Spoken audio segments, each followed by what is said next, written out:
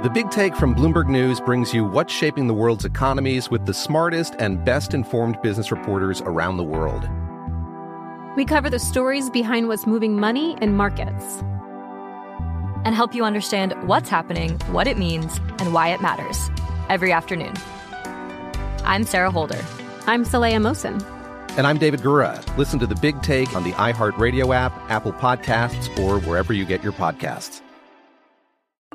I'm Saleha Mohsin, and I've covered economic policy for years and reported on how it impacts people across the United States.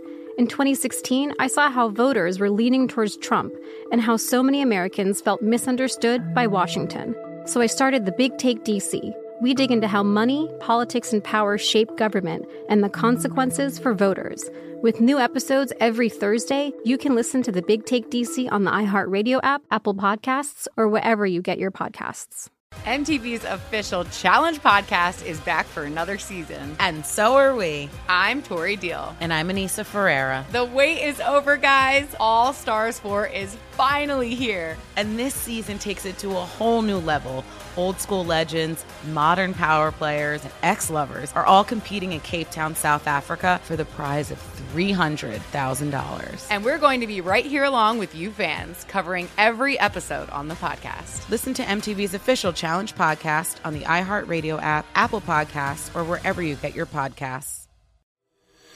From LinkedIn News, I'm Jessie Hempel, host of the Hello Monday podcast. In my 20s, I knew what career success looked like. In midlife, it's not that simple. Work is changing, we are changing, and there's no guidebook for how to make sense of it. Start your week with the Hello Monday podcast. Listen to Hello Monday on the iHeartRadio app, Apple Podcasts, or wherever you get your podcasts. Welcome in, Outkick podcast listeners. Hope you guys are having fantastic Tuesdays. We have got a loaded show for you. Hour 1, Charles Davis swings by. Hour 2, Rachel Bonnetta. And in Hour 3, Petros Papadakis will be with us. All of that. Lots of discussion. By the way, I'm out in L.A. and we'll be going to Lakers-Clippers tonight, so we'll talk a lot about that tomorrow. But in the meantime, a lot of NFL talk, a lot of college football talk, loaded guests. Your fun guaranteed. Appreciate you downloading the podcast, and it begins now. Outkick the coverage with Clay Travis live every weekday morning from 6 to 9 a.m. Eastern, 3 to 6 a.m. Pacific on Fox Sports Radio. Find your local station for Outkick the coverage at foxsportsradio.com or stream us live every morning on the iHeartRadio app by searching FSR. Now let's get this party started. You're listening to Fox Sports Radio. Welcome in. We are coming to you live from the Geico Outkick studios. We are always available in all areas. The Outkick the coverage radio program, Fox Sports Radio. Glad to have you with us. Clay Travis is in Los Angeles. I am Jason Martin. Used to be the executive producer here, now the host of the Jason Martin Show on Fox Sports Radio, heard on Sunday mornings. You can find me on Twitter at JMartZone. But you can find Clay Travis awake early in Los Angeles from a hotel. He's going to be headed into work to do all sorts of crazy things later on this morning. He's going to be with us, of course, throughout this program. So, Clay, I really want to talk about this Monday Night Football game first because it was such a barn burner. I think we were watching one of the most iconic sporting events of all time. It was riveting from start to finish. This is the kind of moment that makes you absolutely love sports, love competition, and love the drive from both of these football teams. What an effort by the New York Jets. Man, I was so disappointed. I was excited to watch this game, and I was hoping to myself, hey, maybe there'll be something to discuss here other than the fact that the Patriots are still really good at football after 15 years of what seems like endless domination. And instead, I sat and I watched this game, and I thought to myself, the AFC is done, right? Like, whoever you're a fan of in the AFC, it can be the Ravens, it can be the Texans, it can be the Chiefs. You ain't beating the Patriots in New England, and it doesn't matter how good you actually are at football. It's like we basically have a line of demarcation here. The Patriots, assuming that Tom Brady stays healthy, and frankly, I don't even know that that matters with this defense, and we'll get to it in a moment. they're on one side of the Super Bowl, and on the other side, there's a lot of debate about who's good in the NFC, but it's not actually going to impact the AFC side of the equation at all. I wanted there to be a new storyline, and instead we've got the same one we've had for 15 years.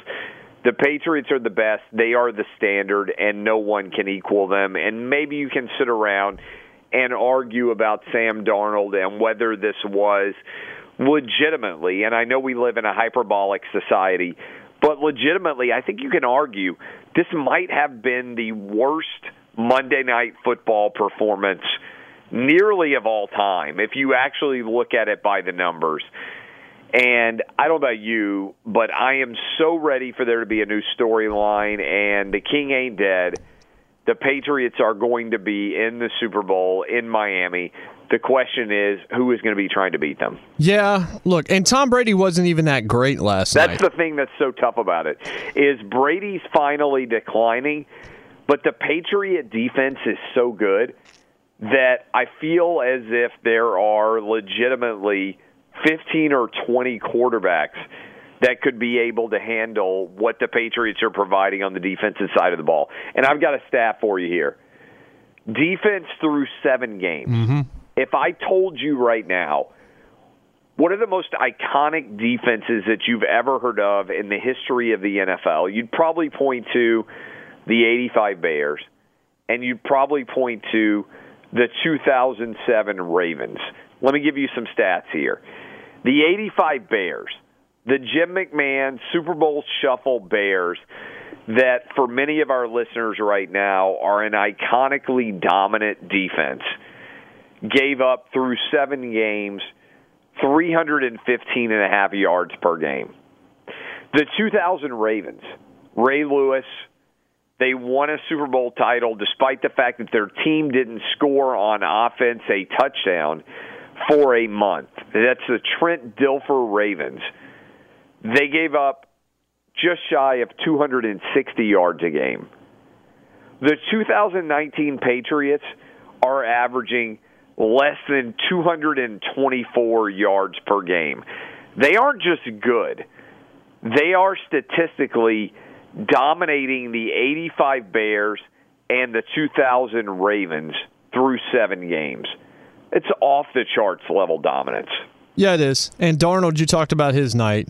I really like Sam Darnold, and it's really hard to say that today because he goes 11 for 32 for 86 yards, 4 touchdowns, and has a 3.7 passer 4 touchdowns, you just said. 4 interceptions. I'm sorry. Whoa. I was a little bit off on what I was saying. Yeah, like the argument against this Patriots stat that you just said, and there's a lot of them, first of all. Like there are some DVOA stats that have them in the top 10 football teams of all time across the board.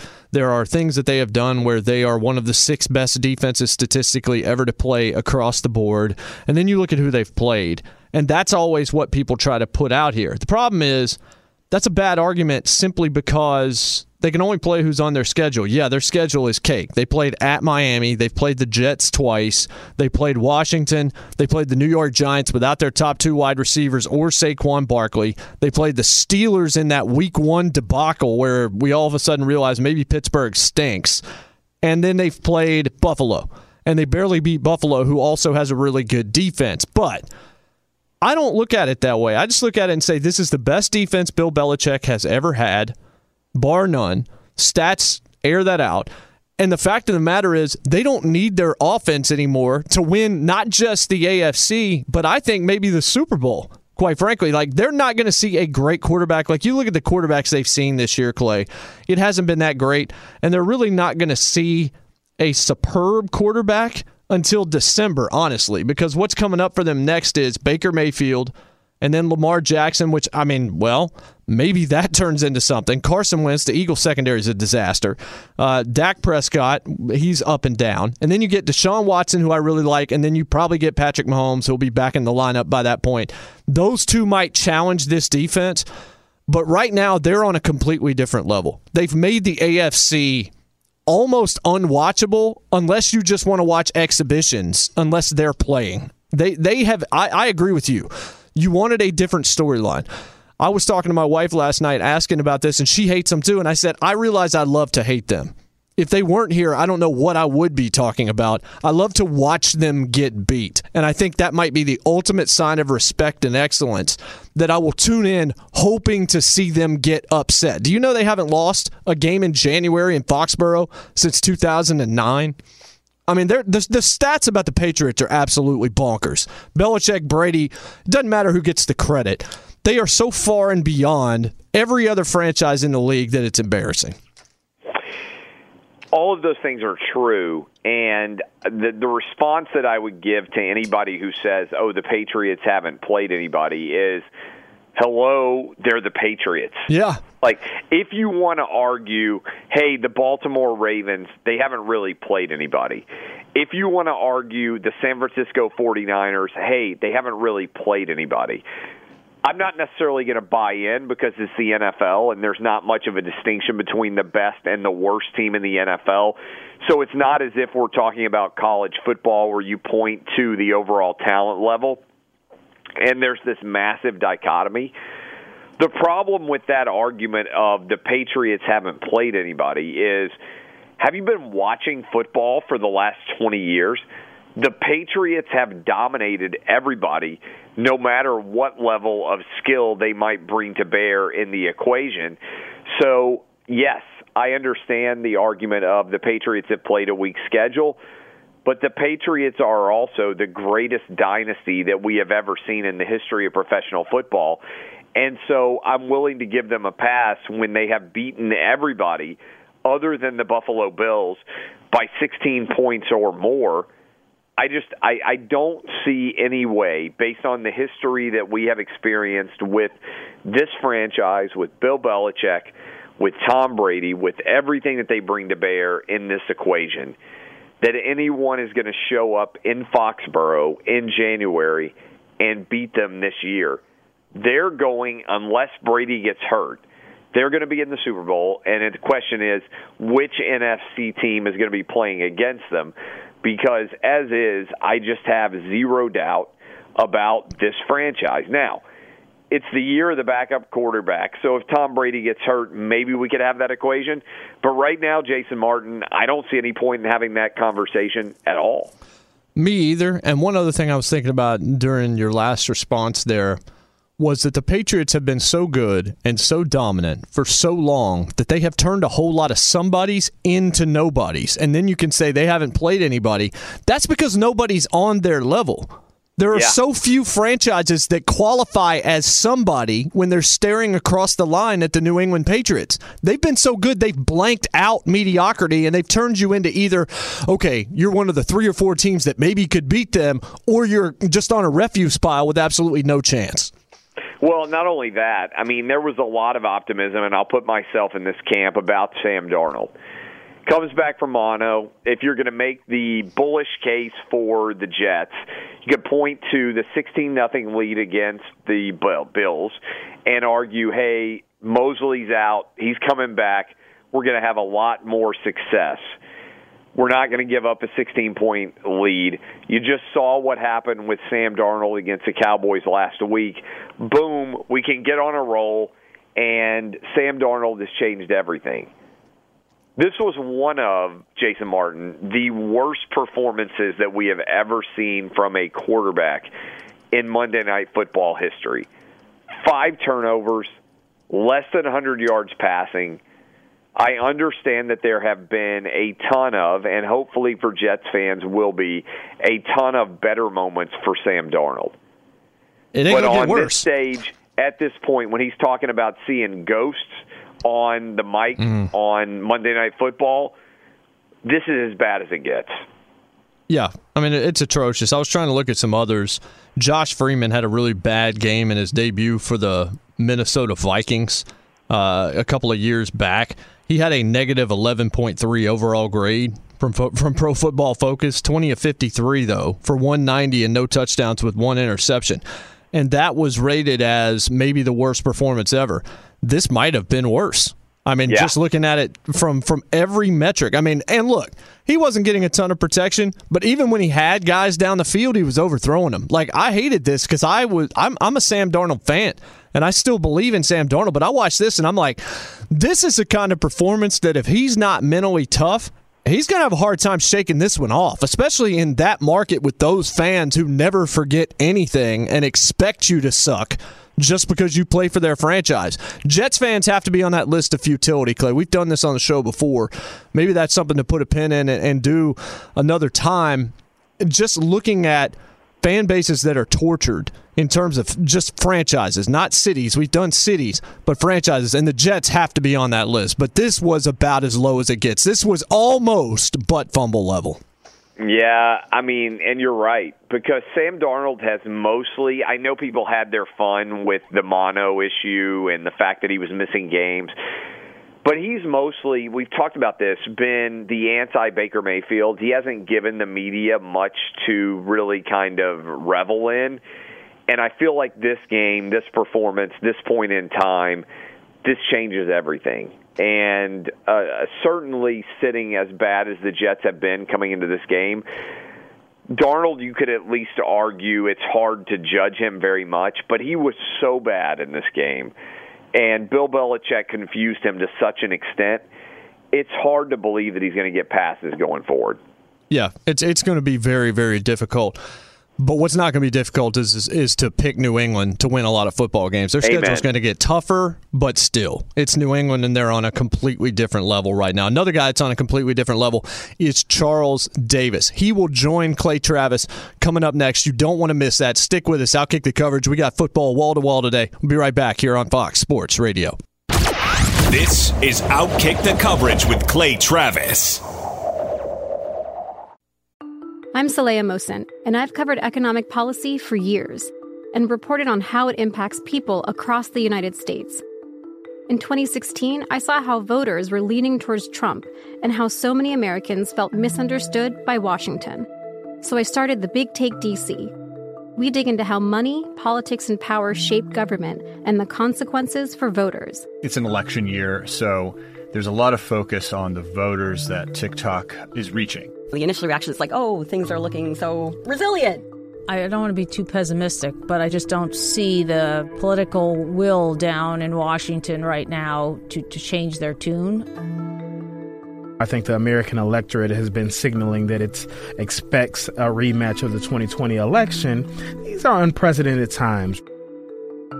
With new episodes every Thursday, you can listen to the Big Take DC on the iHeartRadio app, Apple Podcasts, or wherever you get your podcasts. The Big Take from Bloomberg News brings you what's shaping the world's economies with the smartest and best-informed business reporters around the world. Western nations like the U.S. and Europe. Mexico will likely have its first female president. And then you have China.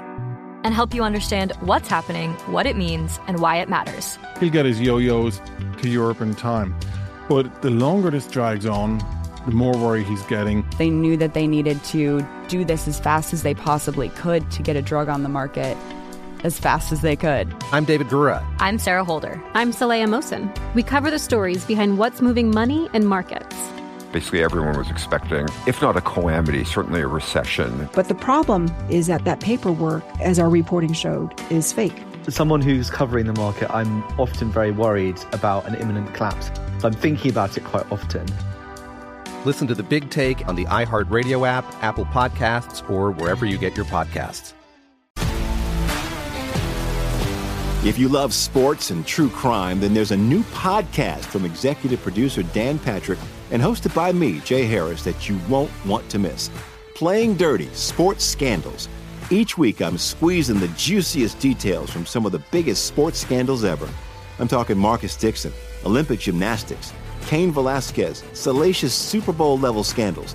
Join me on the dark side of sports by listening to Playing Dirty: Sports Scandals on the iHeartRadio app, Apple Podcasts, or wherever you get your podcasts. From LinkedIn News, I'm Leah Smart, host of Everyday Better, an award-winning weekly podcast dedicated to personal development. Whether you're looking for ways to shift your mindset or seeking more fulfillment in your life, we've got you covered. You can build internal resources. That's what the study of psychology is about, building internal resources. Turning towards is one of the most important elements of successful relationships, no matter what kind of relationship it is. The thing that underpins all of this productivity stuff is finding a way to make the journey itself enjoyable. The journey is the destination. The beauty of uncertainty is infinite possibility. When you don't know what's next, you don't know what's next. And thus, anything can be next. Join me as we dive into captivating stories and research-backed ideas that have empowered me and others to lead lives with more clarity and intention.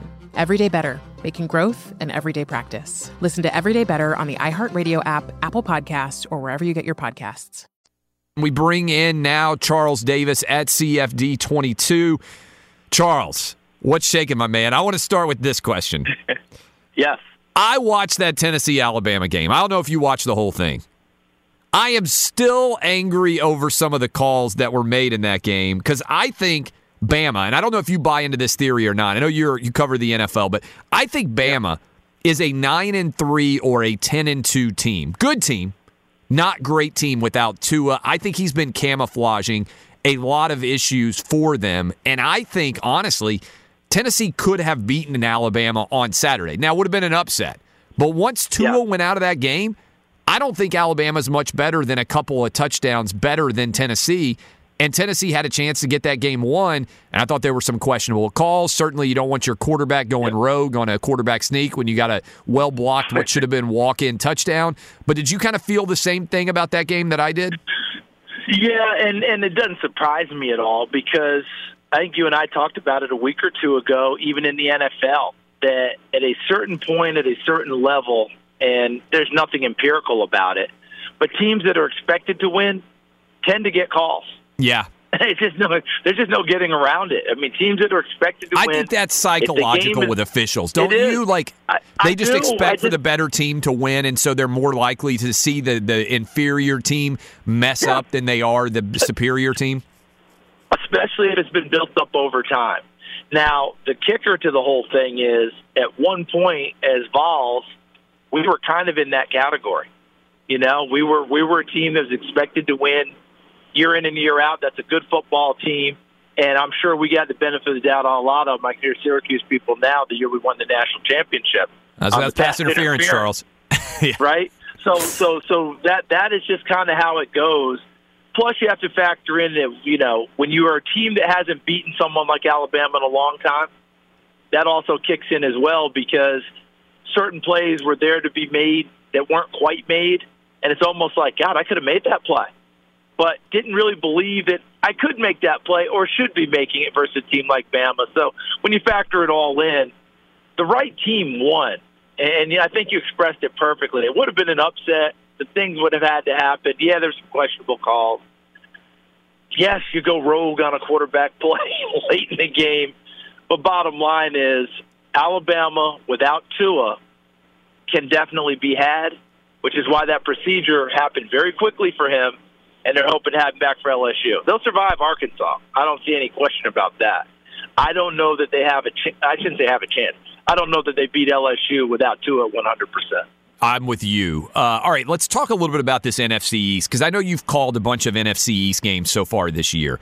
Doug Peterson basically went hacksaw Jim Duggan on the on the Dallas Cowboys. Said he was getting his 2x4 with him. Yeah. Did he have it with him? I don't. If he brought it, he must have left it in the hotel room. He left it in the locker room. Yeah, somewhere. It didn't make it out on the field because he basically called out the entirety of the Dallas Cowboys. I couldn't believe he was doing it. Maybe he feels more confident because he's won a Super Bowl and he feels like he's a made man at this point, that he kind of gets the ability to shoot off more than your average coach would. But the Cowboys seem to take that to heart, whether they admitted it or not. And they came out and they put a full-on whipping on the Philadelphia Eagles. You covered a couple of Eagle games. Is this team tough enough physically and mentally to bounce back from this, or do you feel like that was the kind of game, you know, sometimes you win a game and it counts, even though only one game in the standings, it's like you have physically beaten somebody else and it kind of lingers with them. What kind of a result to you was the Cowboys taking down the Eagles like they did? I think for the Cowboys, it was a huge sigh of relief to start off 3-0, lose their next three, and win a game that many people have said is almost like, let's keep with the wrestling theme. A lot of people felt like that was a loser leave town match. Yeah. Meaning whoever loses, I think Jimmy Johnson said it, our colleague Clay, I think he said on the pregame show, he doesn't believe the loser is going to make the playoffs. That seems a bit much at 3-4 and only one game out of the lead, but I think he was playing into what you were talking about. Psychologically, it's been up and down for both of them. So whoever loses, they're going to be out, because I think what he's trying to say also is he only expects one team to come out of the East in terms of the playoffs. I think that the Eagles are tougher than that, mentally as well as physically when they get everyone right. Because if you look at that game and you look at who didn't play and who did play, remember the Cowboys had all those guys beat up? Almost all of them played. Tyron Smith, right? I'm trying to think. Amari Cooper. I go right on down the line. Guys that hadn't been playing, had been out of the lineup. Well, they got right and played against the Eagles. And the Eagles, on the flip side, who didn't play for them? Deshaun Jackson doesn't play. Nigel Bradham, their middle linebacker, doesn't play. Avonte Maddox, their do-everything corner/safety, doesn't play. I really think injuries had a big part of that. It didn't help with Doug Peterson saying what he's saying. But you and I talked about that last week, and I'm still firmly convinced that Doug knew his team was under siege and they were beat up a little bit, and he didn't want all the pressure going on them, and he decided to take it on himself. And look, if Marcus Lawrence can chew out Doug Peterson, I think he feels like that's way better than the rest of us coming at him and saying, well, what about the rest of your team? And what went wrong here? I think Doug wanted all the pressure on himself. We're talking to Charles Davis at CFD22. You can find him there. Charles, you ever seen a crazier end-of-game scenario? Not an individual play, but a series of plays as what went down in Chargers-Titans. To have two different times a touchdown called, to have a pass interference in the end zone, to have all those reviews, and ultimately to have it end with the Titans stripping the ball and recovering in the end zone. Nobody had any clue. My dad and one of my sons were there. It was absolute chaos. You ever seen a game like that down the stretch? No, and I just want to say one other thing real quick on Philadelphia. Just go back to last season. And you remember what the Saints did to them midseason when they were all beat up, and we thought that was pretty much laid them to waste, and they battled their way back. So I think that physically and mentally they've got a chance. Now, moving on to your scenario, the only thing I can come up with, the 1972 Olympics, USA-Russia. How many times did that we never got those? We never went and picked up those medals, right? No, you remember? We thought we had won the game, and look, my mind is playing tricks on me because it's 1972. But if you ask the average American who remembers that, we'll probably say that the Russian team got about 8 shots at it. Wouldn't we? All right, yes. That's what we would remember.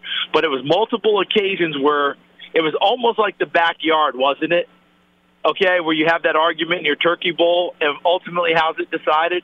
Do-over. Play it again. The do-over is the greatest backyard. I kind of wish they would bring that to the NFL every now and then or something. People it's so close. You know what? We're just going to do the whole thing over. Because do it over. The equity on the do-over, nobody really fights on the do-over, right? Like that's how every undecided issue when you're a kid growing up, it's like, okay, we're just going to play it over again.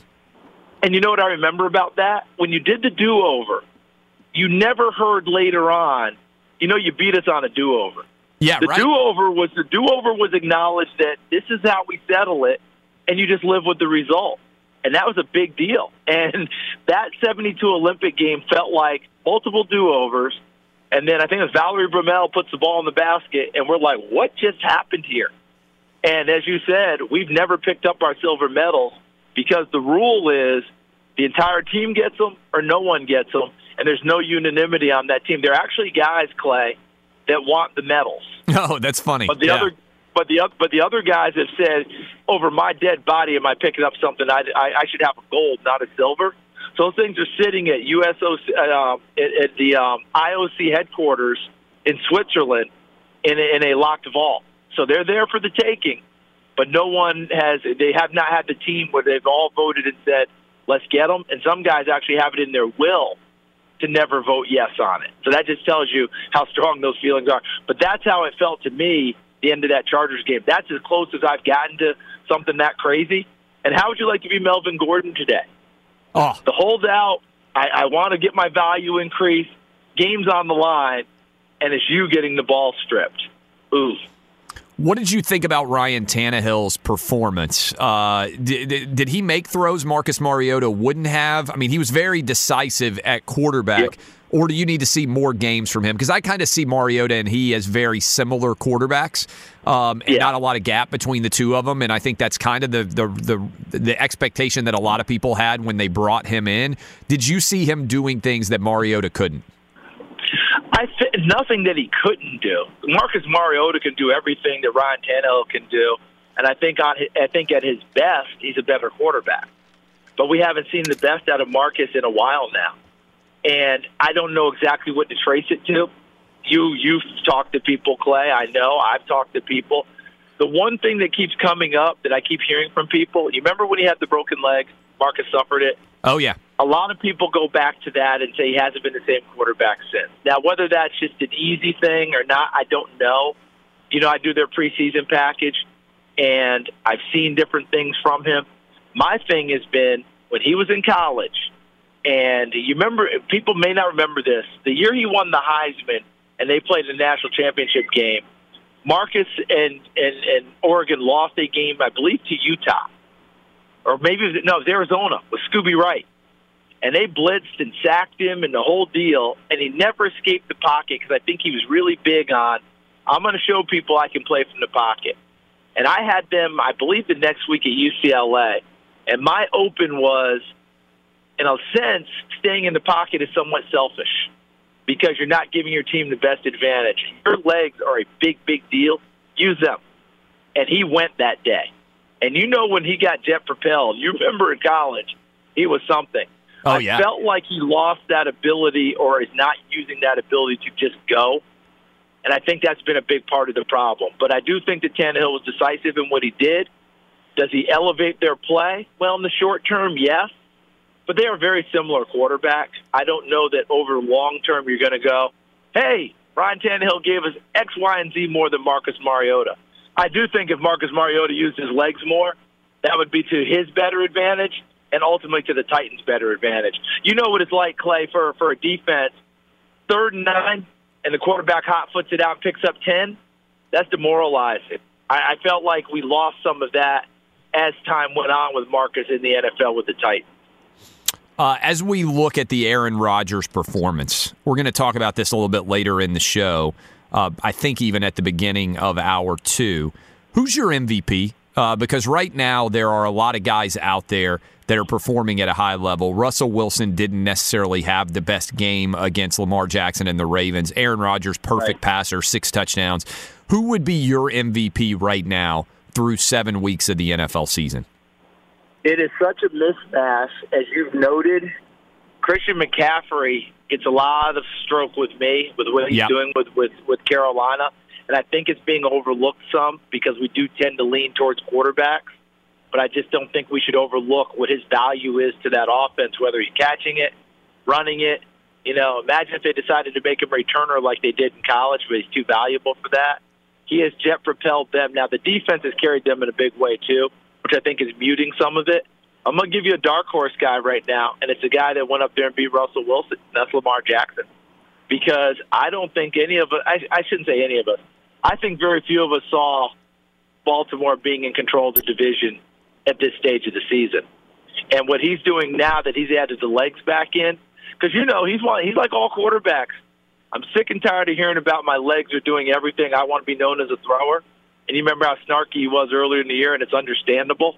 Oh, well, not bad for a running quarterback, right? Yeah. But guess what? The legs have been huge the last couple of weeks, in addition to throwing the football. And he's got them in first place, and I'm not sure many people saw it. They just went up to Seattle and beat the Seahawks, who I thought were going to win that game. It's a big deal right now. They actually – it's like golf, Clay. You never are supposed to think when your guy gets in trouble, like you're playing someone, and you go, oh, they're in trouble. No way, they make 4. Well, what? Did he just make 4?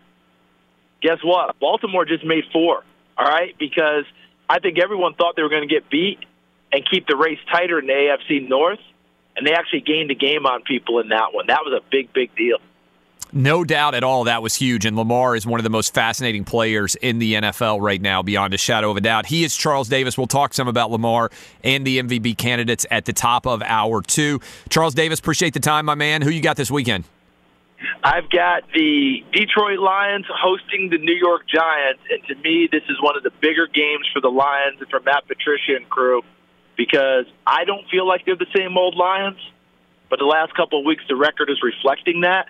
And now, obviously, they got some unwanted help from the officials at Green Bay, but they've got to find a way to turn this losing streak around and get back on the beam.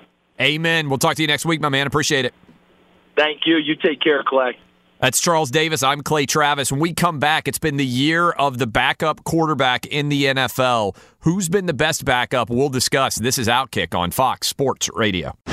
This is Outkick the Coverage with Clay Travis.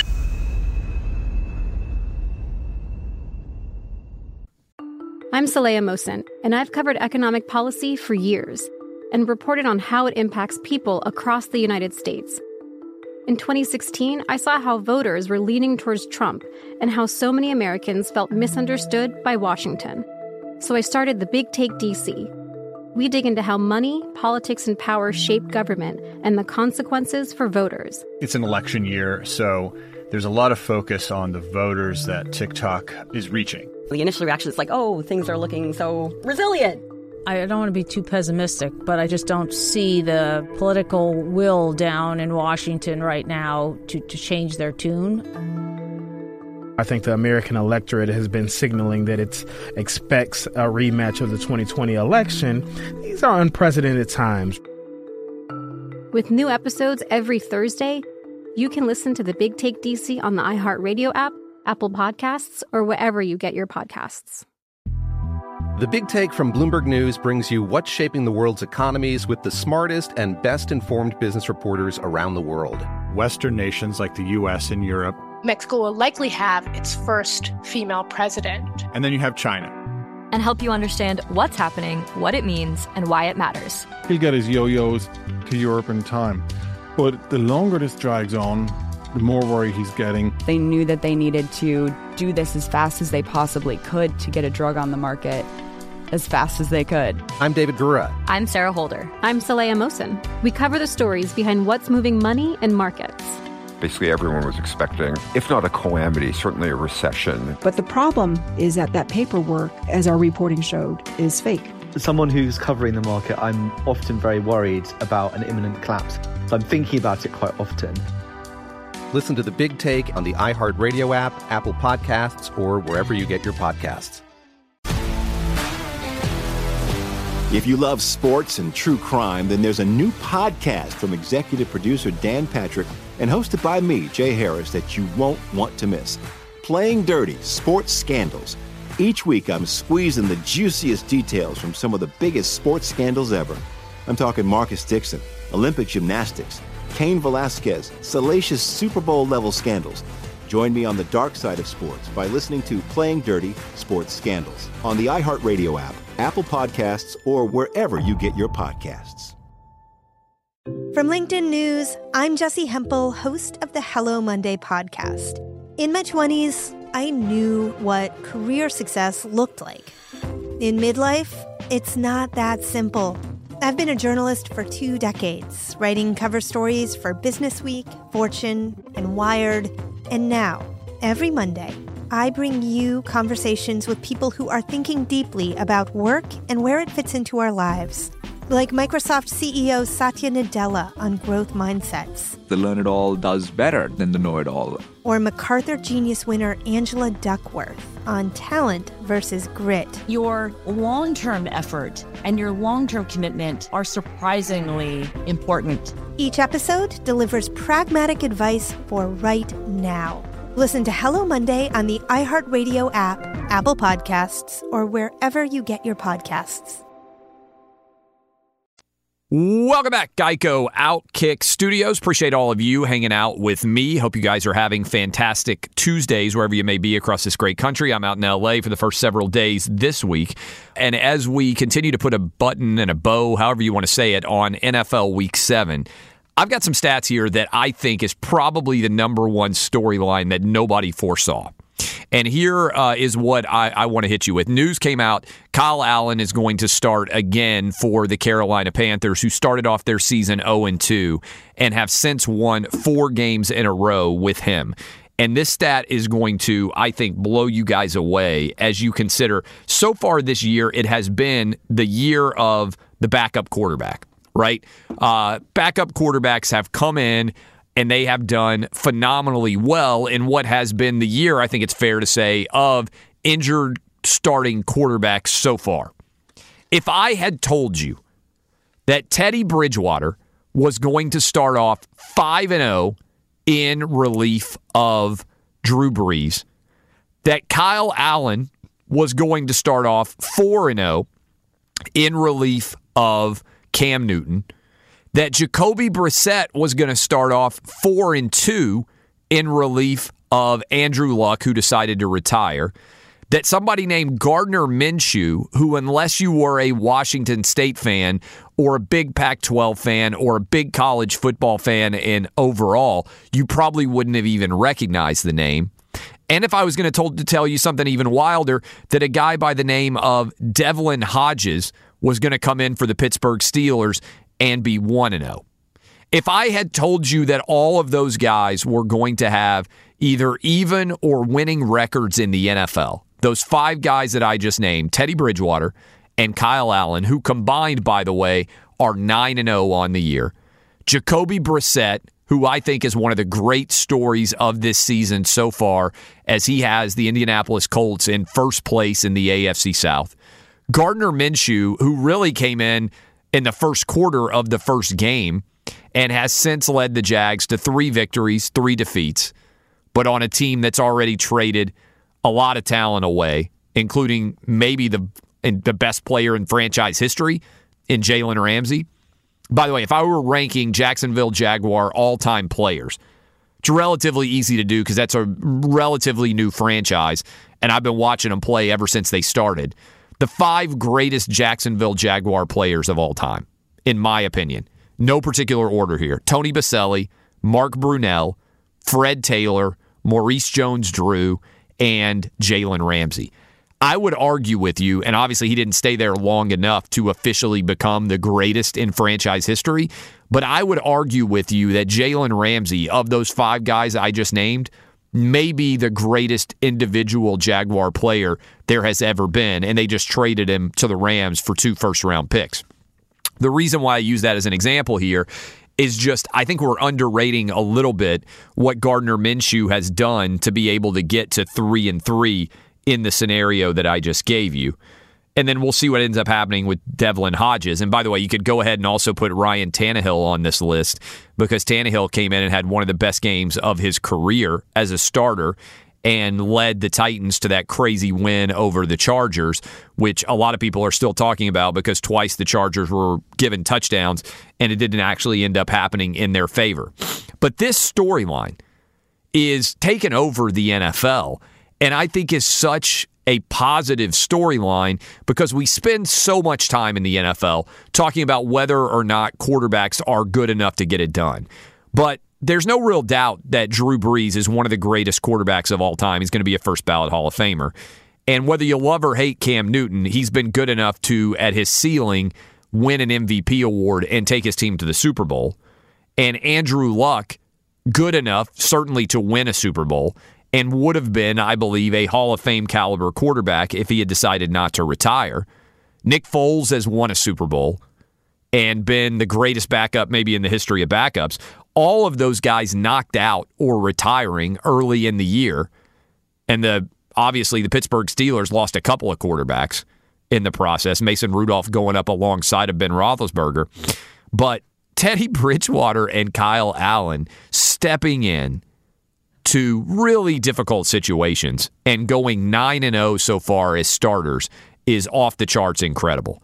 And now Kyle Allen getting the start again this week, which raises, I think, the really intriguing question on this list. Like Teddy Bridgewater, there's no doubt he's handing the reins back to Drew Brees. Maybe he's done enough as the backup of the Saints for the Saints to think, hey, let's sign this guy for another couple of years. Drew Brees is 40. We don't know how many more years he's got. Teddy Bridgewater could be the guy in the future. I think you have to at least consider that. I know they got Taysom Hill, but I think you have to at least consider the idea that Teddy Bridgewater might be the guy for the future. Now, Teddy Bridgewater has also played so well, there might be other players, other teams out there saying, hey, maybe this is the guy we can hand the reins to for our football team. Jacoby Brissett has got the job, and he's rolling with it right now. Gardner Minshew, I think they'll hand the reins back to Nick Foles given what they're paying. But the Kyle Allen one is the unique one here in the year of the backup quarterback because you have to decide legitimately what to do with Kyle Allen, right? How do you respond to Kyle Allen given the fact that the NFL trade deadline is on October 29th? If you're the Carolina Panthers, don't you have to be canvassing the league quietly right now to find out if anybody's willing to trade for Cam Newton? Because I don't know that you can, assuming that Kyle Allen wins again, stays healthy, I don't know that you can give the reins back to Cam Newton when he had lost 8 straight games as a starter, and then Kyle Allen comes in and wins 4 straight. Can you really make that move and give Cam Newton back his job, given that it appears Kyle Allen rescued a team that appeared like they were done, starting off 0-2 with back-to-back losses at home, including one of those losses being to the Tampa Bay Buccaneers?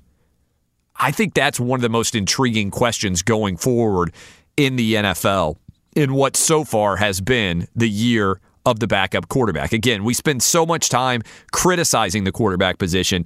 I think we need to definitely send a little bit of praise in the direction of Teddy Bridgewater, 5-0, Kyle Allen, 4-0, Jacoby Brissett, 4-2, Gardner Minshew, 3-3, Devlin Hodges, 1-0 as a starter. All of those guys winning at a high level when maybe no one else anticipated that they would. All right, when we come back, start of hour 2. I got an intriguing question for you. You are having to decide every dollar to your name is being wagered on a football game. You don't have any choice. You have to do it. Maybe you could say your life is on the line. Which NFL quarterback do you want to pick to be leading the team that your life or all of your money is at stake on? I'll consider that within the context of what the NFL's most updated MVP numbers look like. All that still coming hour 2. We'll also talk with Rachel Bonnetta. Petros Papadakis will swing by in hour 3. If you haven't already, make sure you're downloading the Outkick podcast. You don't want to miss anything at all. I am Clay Travis. This is Outkick the Coverage on Fox Sports Radio. Be sure to catch live editions of Outkick the Coverage with Clay Travis weekdays at 6 a.m. Eastern, 3 a.m. Pacific. Appreciate all of you hanging out with us. Tuesday edition of the show. I am out in L.A. going to go watch the Lakers and the Clippers game tonight, and that will certainly be what I open up the show with talking about probably on Wednesday, barring any sort of chaos. But the tension and excitement beginning to build in Los Angeles, which is the center of the nation's basketball universe as that game gets closer and closer. But we're putting a bow on the most recent weekend in the NFL, and in particular, as part of that discussion, Week 7 officially done. There are new updated odds on who the MVP may be for the NFL season. Some of these names I'm going to hit you with, and you're going to be like, yeah, I can kind of see this. Otherwise, maybe not. But I have right now in front of me the 6 top contenders as we near the halfway point, and probably next week after Week 8, maybe we'll wait till after Week 9 because some teams have bye weeks. We'll come in and we'll actually do an around-the-horn style discussion of who should be the MVP, make our case for why the MVP should be who it is. But right now, I think it's really pretty intriguing to break down the overall landscape of the NFL, and in particular look at the top 3 on this board, which I 100% disagree with, honestly. And let me explain why. Right now, I believe there are 3 quarterbacks in the NFL who are transcendent and unbelievable playmakers at their position, and I think they are by far the best in the NFL. Now, you can argue with me about a week-to-week performance. You might even be able to argue with me about a month-to-month performance. But right now, there are 3 guys, and I'll go ahead and put a fourth in because he's probably the greatest that's ever played quarterback, that if you told me right now, Clay Travis, your life is on the line, you have to pick a quarterback to helm the team. If they lose, you die. If they win, you get to continue to live, right? This is the life or death stakes of the NFL. Who would you draft and why as the quarterback to win a game with your life on the line? And if you're too nervous about putting your life on the line, let's pretend it's every spare dollar that you have right now to your name. And if you got no money to your name, it's going to put you $1 million in debt if you lose, and you'll never climb out of it for the rest of your life. Who would you pick? It is my contention that if you pick anyone other than the 4 guys I'm about to name for you, you are an imbecile. All right? Here are those 4, and then I'll tell you who I would pick. I believe there are 3 guys with arm talent right now in the NFL that nobody else can equal, and an ability to read defenses and see the field and make plays that no one else can make. Those 3, in no particular order, are Patrick Mahomes, Aaron Rodgers, and Russell Wilson. If you've watched them play this year, and I know Mahomes is down with an injury right now, but if you have watched them play this year, all 3 of those guys will make plays that are so amazing, you will go back and watch the replay, and you won't even see the open guy that they are throwing to. That's how good they are. It's one thing when you go back in the replay and you see what's going on, and you say, oh, yeah, that guy came wide open. Oh, yeah, that defensive back fell down. Oh, they got a pick play ran there. The design of the play was brilliant. I can see exactly what happened. Those things happen when you go back and watch film, or you'll see an interception thrown. You'll be like, what in the world happened there? Obviously, there was miscommunication in terms of the way that the play was being run. But there are 3 guys every single week that all 3 of these guys make at least one completion. That if you go back and watch it in super slow-mo on instant replay, you'll be like, I can't believe that he saw that player and that he tried to make that throw. And people were upset last week with Aaron Rodgers when the calls were missed on hands to the face, and as a result, the Lions ended up losing that game. But what wasn't discussed enough was the dime that Aaron Rodgers dropped in to make that a one-score game, right? To basically tie the game up. I mean, it was an unbelievable throw from Aaron Rodgers. It wasn't just that they missed calls in favor of the Packers. It was also that they missed calls in favor of the Packers. And oh, by the way, then you've got Aaron Rodgers who can make throws that nobody else in the league can make, hardly. If you saw the Tyler Lockett touchdown catch thrown on Thursday Night Football in the game between the Rams and the Seahawks, you know what I'm talking about there too. Even in instant replay, it didn't appear there was any area for Russell Wilson to be throwing the ball for Tyler Lockett to be able to catch it. And Patrick Mahomes has had many viral moments of passes, whether it's the no-look throw, whether it's just the unbelievable arm talent that he has. These guys are the quintessential best passers in the NFL. And I don't even think that there is a close second to them. Like, the next tier is a big drop-off. But there's another guy who has been in the league for so long and has seen everything that you can throw at him and has won such incredible levels of success, and that's Tom Brady. All right? Those 4 quarterbacks are, to me, the 4 quarterbacks that you would have to have in your risk everything that I own draft to play a football game as quarterback for you, and or my life is on the line and a quarterback's got to win a game. Who am I taking? Okay? Those 4 guys are the best at what they do right now in the NFL. Tom Brady, Aaron Rodgers, Russell Wilson, and Patrick Mahomes. Okay? Regardless, assuming they're healthy, obviously, caveats associated with that. All right? As you break down those 4, to me, Tom Brady is great because of his mind at this point more than he's great because of his body. So, as great as Tom Brady is, I would eliminate him in my every dollar or my life is on the line draft right now for the quarterback. So I'm eliminating Tom Brady based on his age. And then that leaves me with Aaron Rodgers, Patrick Mahomes, and also with Russell Wilson.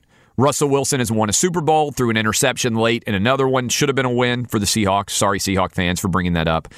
Patrick Mahomes should have been in the Super Bowl if his defensive end could line up correctly against Tom Brady and that interception doesn't get taken away. And Aaron Rodgers won one Super Bowl. I think right now, the one game to win it all scenario, I am going to go with Aaron Rodgers. All right? And that's maybe a little bit influenced by the fact that he just posted 6 touchdowns over the weekend, that his Packers are now 6-1. But it's also because ultimately I just believe he has the best combination of veteran, I've seen everything guile that you need in order to be a quarterback.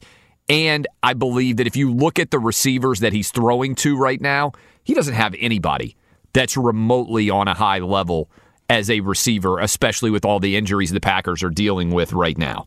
So I would go with Aaron Rodgers, that I think is the best quarterback to win a game that I have to win with my life on the line. By the way, I'd want Bill Belichick as the coach, or Nick Saban, one of the two of those guys. But that is how I would break it down in a general sense. All of that was prelude to talk about where we are right now with the NFL MVP race. Right now, Russell Wilson, even though he didn't play well against the Ravens this weekend, is the favorite to be your NFL MVP. Coming into that Ravens game, he had a passer rating that has never been equaled or exceeded. It's the highest it's ever been in the history of the NFL if he were to finish the season with that passer rating. Now, obviously, his passer rating came down because he didn't play very well against the Baltimore Raven defense, but it's still a pretty extraordinary accomplishment. He is the favorite right now. Aaron Rodgers is in second place, and I think Aaron Rodgers is going to end up winning this award. I think that Aaron Rodgers felt a little bit of pressure with the new young guns rising, Patrick Mahomes, Russell Wilson, and his seat as the best quarterback in the NFL was questioned. And by the way, it's not just me saying this. Tom Brady said a while back, Aaron Rodgers is the best that does this. He makes throws that I can't make. When you're the greatest quarterback of all time and you are talking about another quarterback and you say that he makes throws that you can't, that's a pretty big endorsement of how good Aaron Rodgers is. Then, look, this guy may one day be there, but he's not there yet, although I love him. Deshaun Watson is right now your number 3 overall favorite. Now, the Houston Texans are sitting at 4-3.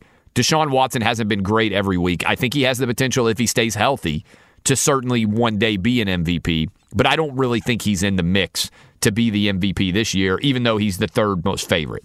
Then this guy is just off the charts insane that he is even on this list. Lamar Jackson. All right. Look, Lamar Jackson is the latest in a line of rushing quarterbacks. If they put the word rushing in front of you, you are not going to have a long career in the NFL, by and large. I want you to think about this for a minute.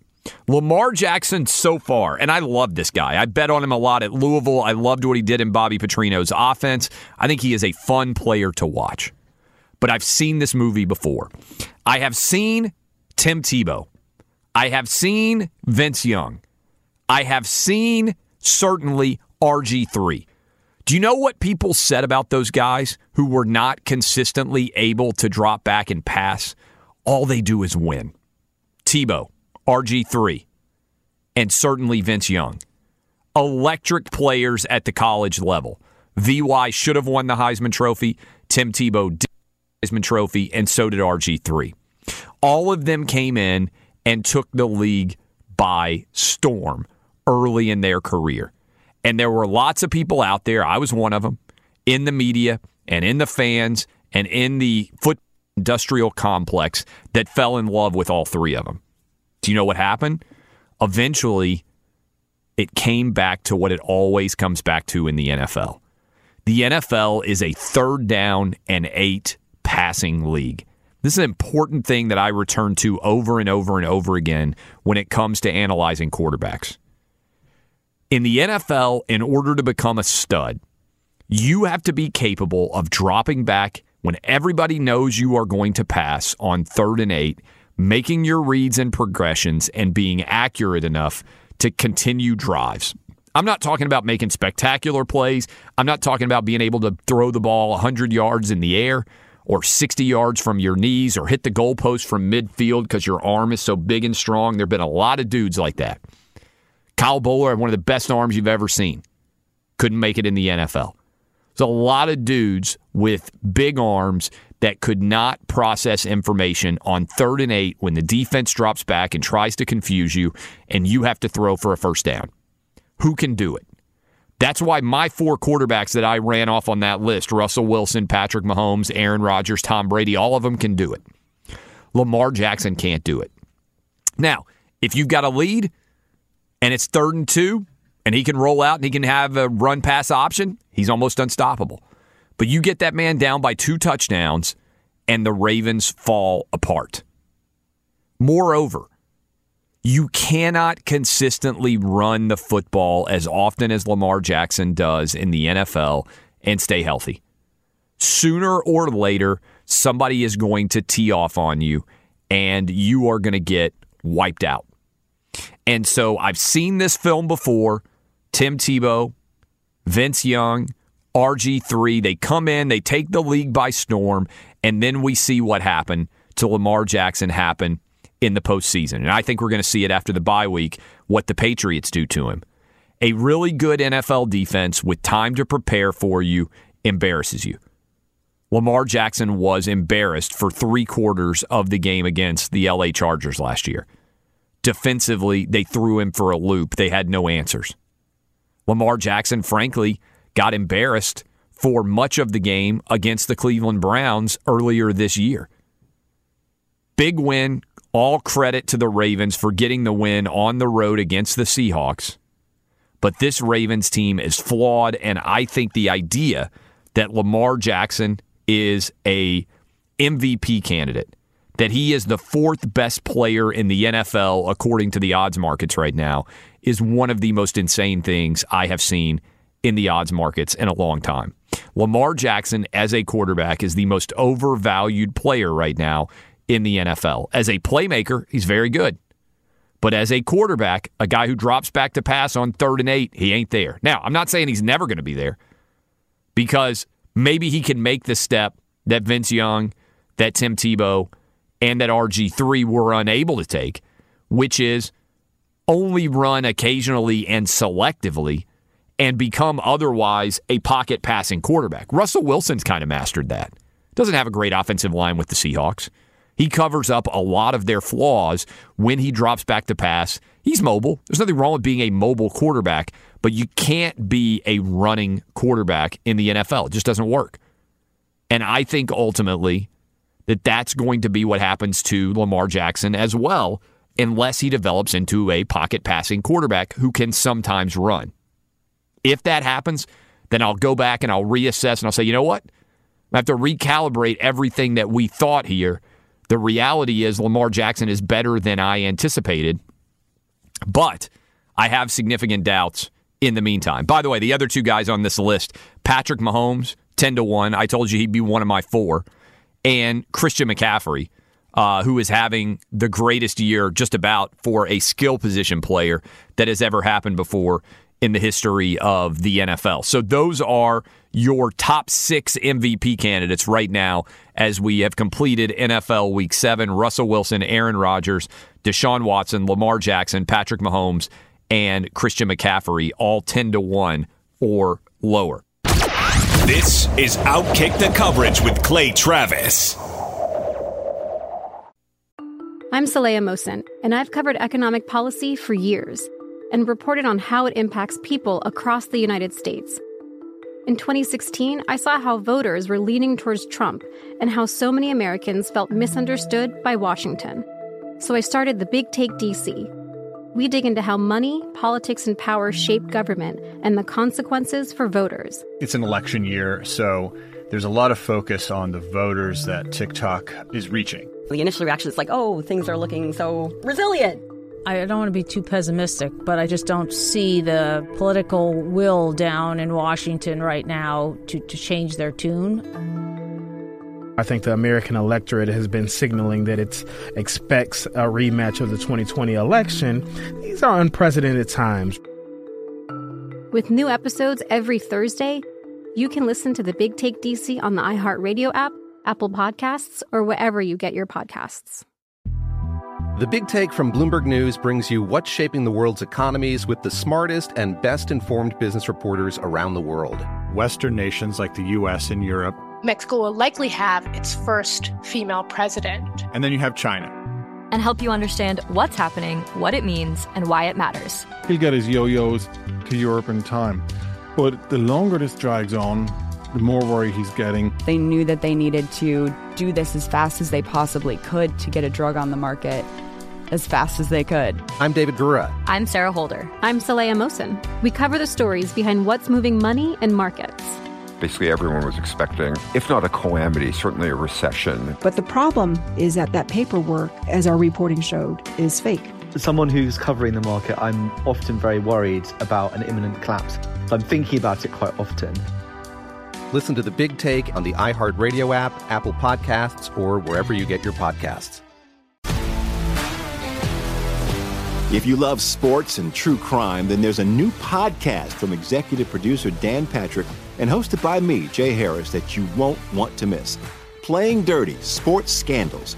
Each week, I'm squeezing the juiciest details from some of the biggest sports scandals ever. I'm talking Marcus Dixon, Olympic gymnastics, Cain Velasquez, salacious Super Bowl-level scandals. Join me on the dark side of sports by listening to Playing Dirty: Sports Scandals on the iHeartRadio app, Apple Podcasts, or wherever you get your podcasts. From LinkedIn News, I'm Leah Smart, host of Everyday Better, an award-winning weekly podcast dedicated to personal development. Whether you're looking for ways to shift your mindset or seeking more fulfillment in your life, we've got you covered. You can build internal resources. That's what the study of psychology is about, building internal resources. Turning towards is one of the most important elements of successful relationships, no matter what kind of relationship it is. The thing that underpins all of this productivity stuff is finding a way to make the journey itself enjoyable. The journey is the destination. The beauty of uncertainty is infinite possibility. When you don't know what's next, you don't know what's next. And thus, anything can be next. Join me as we dive into captivating stories and research-backed ideas that have empowered me and others to lead lives with more clarity and intention. Everyday Better, making growth an everyday practice. Listen to Everyday Better on the iHeartRadio app, Apple Podcasts, or wherever you get your podcasts. Welcome back in, Geico Outkick Studios. I hope all of you are having a fantastic start to your day. We certainly are having a good day here. It's about to get a little bit worse because Rachel Bonetta is going to slide in and hang out with us. You just asked me to do your radio show, and that's how you introduce me? Yes, but hold on a sec. We got a lot of details to take care of. Before we bring in the awful Rachel Bonetta, we first have to go to the wonderful Brian Finley for an update. Brian, what you got for me, my man? Oh, I love that intro, Clay. Thank you so much. This just in. According to NFL Network, the Falcons trade wide receiver Mohamed Sanu to the Patriots for a second-round draft pick. Confident car buying experience. And what an experience the World Series will be for our Outkick listeners on Sports Talk 790 in Houston and Team 980 and 95.9 in D.C. Game 1 is tonight, 8:08 Eastern on Fox TV. Astros hosting the Nationals. Now back to Clay Travis in the Geico Outkick the Coverage studios. Thanks, Brian. All right, Rachel Bonetta. First of all, I am back in L.A. Later tonight, I'm going to go watch Clippers-Lakers. What? Are you for real? No, I am for real. Going to the game. And I am going. Well, I am going to the game. I didn't get the tickets. Oh my! Somebody else got the tickets for me.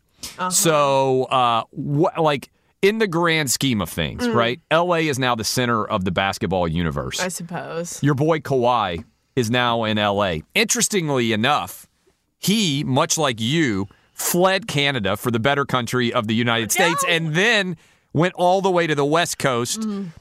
Where it doesn't snow. Yeah. Where the weather is absolutely perfect. Pretty nice. So don't you feel like a total hypocrite that you were upset at Kawhi for doing the same thing that you did? Listen, people in Toronto and Canada didn't love me as much as they loved and appreciated I'm not talking about people, Kawhi. your countrymen and women. I'm talking about you yourself.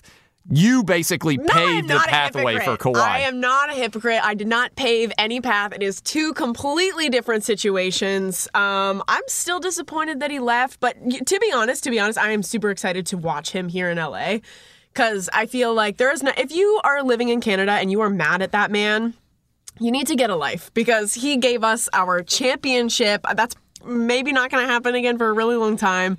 And so there is no hard feelings. In no way did I pave the way for him to come here. I think that is rude and I think blasphemous. honestly, if I were going into the locker room to talk after this game and Kawhi were speaking, I would say to him, Kawhi, I can't believe that you followed Rachel Bonetta's lead and just spurned all of Canada for the sun and the fun of LA. At least he's from Southern California. You're a native Canadian. Okay, I have nothing to do with this. There's so How long many is your green factors. card good for, by the way? I don't have my green card.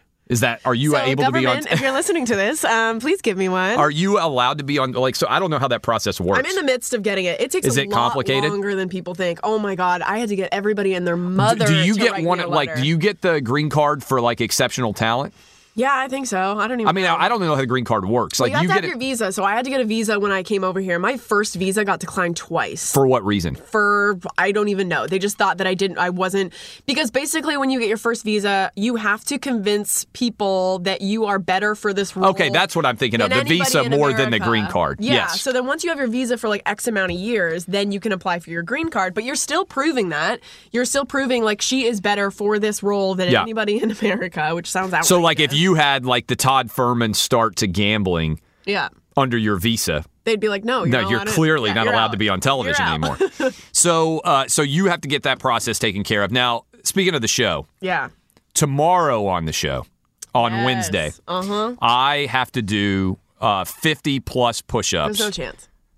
First of all, I'm taking the under. I'm putting money on it. I am a supreme athlete, and I understand that my athleticism is roundly ridiculed and condemned by everyone who is either knows me or is listening to this program right now. But I'm just telling you, I rolled out of bed this morning in LA and knocked out 61 push-ups on the floor in my hotel room. Clay, while we were live, this whole thing started when we were in the middle of a show, so you couldn't really work out the details. What was said is now written in stone, and you said perfect. Well, I think the way this is going to be, there is the perfect push-up, the device. Yeah. But I think one of our coworkers has come up with the idea. First of all, we're going to do it live on the air. Yeah. Which is going to be ridiculous. Yeah. if you screw up once, game over. Well, no. I mean, I'm going to do 70, so I'm going to have plenty of barriers. There's no chance but you do 70. I think this is a good idea. We are going to put a noodle underneath me. Okay. Right? So you have to touch your chest. You have to see because you can see the noodle move. Uh-huh. Right? So you and other people who feel the need to be sticklers can literally put your heads on the ground of the Fox studios and confirm when my prodigiously strong chest hits that noodle that it's happening every time. At what point do you think you're going to start getting stressed out? Is it 30? Is it 20? Is it at what point are you going to start being oh crap? Here's what I'm a little bit concerned about. The only thing I know I can do the push-ups, breath, because keeping your breathing. And when you're you do, gonna be hyped up. Oh yeah, my adrenaline. TV. That is not a joke. All right, I'm not the kind of guy. I'm not the kind of guy to name drop. But I was at a charity event this weekend, and Tim Tebow was there. Okay. And so Tebow and I were having a conversation about it, and I swear to God, he said the thing you have to consider here is the adrenaline impact. He said because you're going to come out all gung ho, all hyped up. And it's going to be like a boxer. And I didn't really think about it before, but you ever know, the reason why the champ wants to come in the ring last in boxing is because he wants his challenger to have to deal with all the adrenaline going through his body while he stands and waits in that ring, right? Yeah. And it's just is pouring off your... I can see how that could be an incredible thing. The one thing that you have going for you is that you have to do a whole show before we do this. So your mind will somewhat be off of it. Correct. And it will only be in that split second that you have to come over and do the push-ups. Also, that I am supremely excellent at mind control. I mean, there are few people on the planet who have my ability what does that even mean? It means that I have I think the ability to compartmentalize and focus to the I don't notice anything else. Mind. Yes. I don't notice external noise. I just don't. Do you work out regularly? Be honest. Be honest. I mean, do you think this physique happens by accident? I think yes, maybe. How often do you work out actually? I go to CrossFit 3 times a week. You go to what? Wait, I swear. What? I have never heard you talk Yeah, about I for like 5 years. I would go to CrossFit 3 days a week.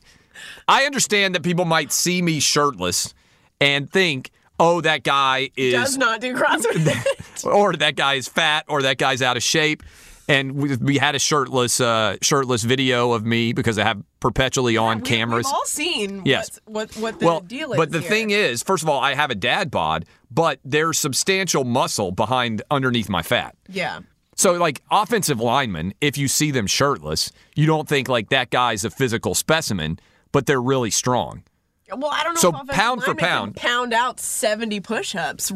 Some of them probably could. Maybe. But I'm going to knock out 70 push-ups. I mean, 50. I have to hit 50 plus 1. So have you been practicing? Oh, yeah. I just said I rolled out of bed. Able to do it? I just did 61 this morning when I rolled out of bed. Hold on. Didn't you say 70 earlier? No, I said I can do 70. I've been adding 5 a day. Check the tape. I've been adding 5 a day since Joel called me out. The first time that I dropped down, literally we finished the show. Yeah. Right that day. And I was like, oh, God, I just put a lot of money on the line here. And I haven't done a lot of series of push-ups in a while. Well, either way, win or lose, it's going to charity. Charity. We're going to pick the right charity. And honestly, I think this is a cool component of it. Whatever we donate to charity, and I think there's $1,000 on the line, the number of people who will hear about the charity, and certainly even on this show, we will play it on Thursday, although I'll be flying back from L.A. to get back, but we'll play that. So, like, it'll be well distributed for the charity. They will get a lot more attention than the money that they're going to make. What happens if you don't achieve this feat? You are going to get torn apart. Not that you don't already on social media. You're going to get torn apart. And we haven't made any ground. There's been no rules made that we can't distract you. Nothing like that. But see, I don't think, as long as you don't physically touch me, I don't think there's anything or throw things. I don't think there's anything you can do to get me psyched out. Like, there's nothing that maybe you could make me laugh, but I think I have the ability. I think I have, because then I'd lose my breath. So we need to establish the ground rules that you guys are there as It'll officials. Just be me because Sal's in New York. That's right. City. Sal's in New York right now. That you have on your side. That's true. But there is a large number of people who are like Joel will be there. Yeah. Because that's why we're doing it on Wednesday. I don't think you're doing it. I'm sorry, but I don't think you're going to make it to. I love that you have. It's going to be great. I love that you have faith in Baker Mayfield and not faith in me.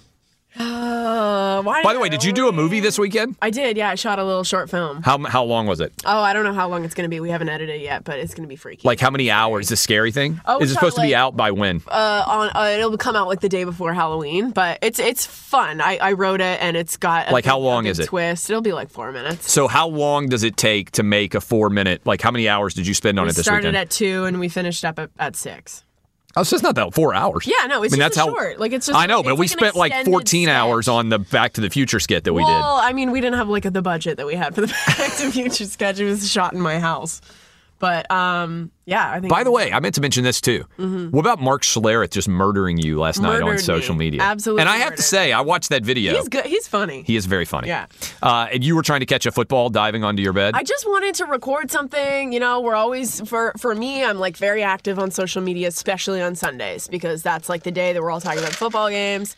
So I asked the person who I thought loved me to throw me a catch, and I was going to... Your boyfriend. I can tell you, he might not love you because he hasn't proposed yet. My boyfriend, to throw me the ball. I was going to catch it in slow-mo and post something like, Happy Sunday, we're all balling out.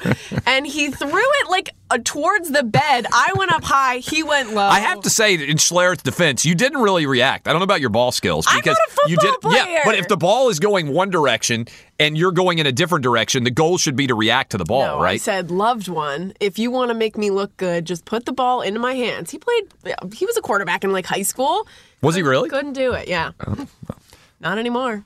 By the way, do you become an American if you get married? You don't have to get a visa or green card anymore, right? Yeah, that's like the easy way to do it. And he's an American, right? He's an American, yeah. So really, he's... No, I'm not doing that. I'm not getting married for a green card. Why you wouldn't also, just you just lie. put it out onto the radio. The government officials could be listening. Well, you're living together already. It's not like you're just randomly picking a dude at the LA bus terminal. On my own. Even if we were to get married, I'd still be like, I am getting the green card on my own. But it doesn't make any sense then because you're already set and everything's good. Also, can I tell you a little bit of a spicy story. Yeah, of course. For your green card, you have to literally tell them every single thing that you've done in your life. If you've Good ever or- got in trouble, if you've ever, like, literally good and bad. And you have a rap sheet that's like a long list. So I made a boo-boo when I was like 17 years old, and I got caught, like everybody else in their life has done, I got caught shoplifting. What did you shoplift? I stole some perfume. From like a department store in Canada? Yeah. What kind of perfume was it? It was a Hollister perfume. That's somehow... I don't know what I expected the answer. You couldn't have gone for Woods from Abercrombie & Fitch. At least that was the high end. You stole perfume from Hollister? Disclose all of the... What does it cost? Like $18? It was $30. It was so broke. Oh my God, I was 17. You think I had $30 lying around? Do you think that the Hollister perfume was going to change your life?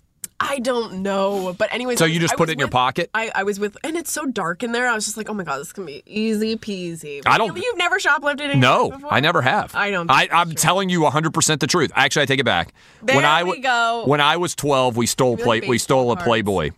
There you go. Back in the day, you're younger than I am. But tell the green card, the government. I think they would be like, yeah, so do we. Every single person who's my age and is 12 has stolen a Playboy magazine or a pornographic. I don't even think they make pornographic magazines anymore, but back in the day they did. So what happened to you? Did they take you out in cuffs? Oh, they were such jerks about it. I was so young and such a baby. I was crying immediately. They put me in handcuffs in the back of Hollister, and I had to sit there and just like wait. And they just like tried to scare the crap out of me. And you know what? It worked. And I am a perfect gem of a human now. But you had to put that on your green card. I had to tell them literally everything. Frankly, I don't know that we should let you in the country, to be honest. All right. Well, you can watch us on Lock It In Wednesday. I'm going to knock out 50-plus push-ups, and then I'm going to spike a Hollister perfume bottle at Rachel Bonetta's feet, and it's going to explode. This is Outkick on Fox Sports Radio. This is Outkick the Coverage with Clay Travis.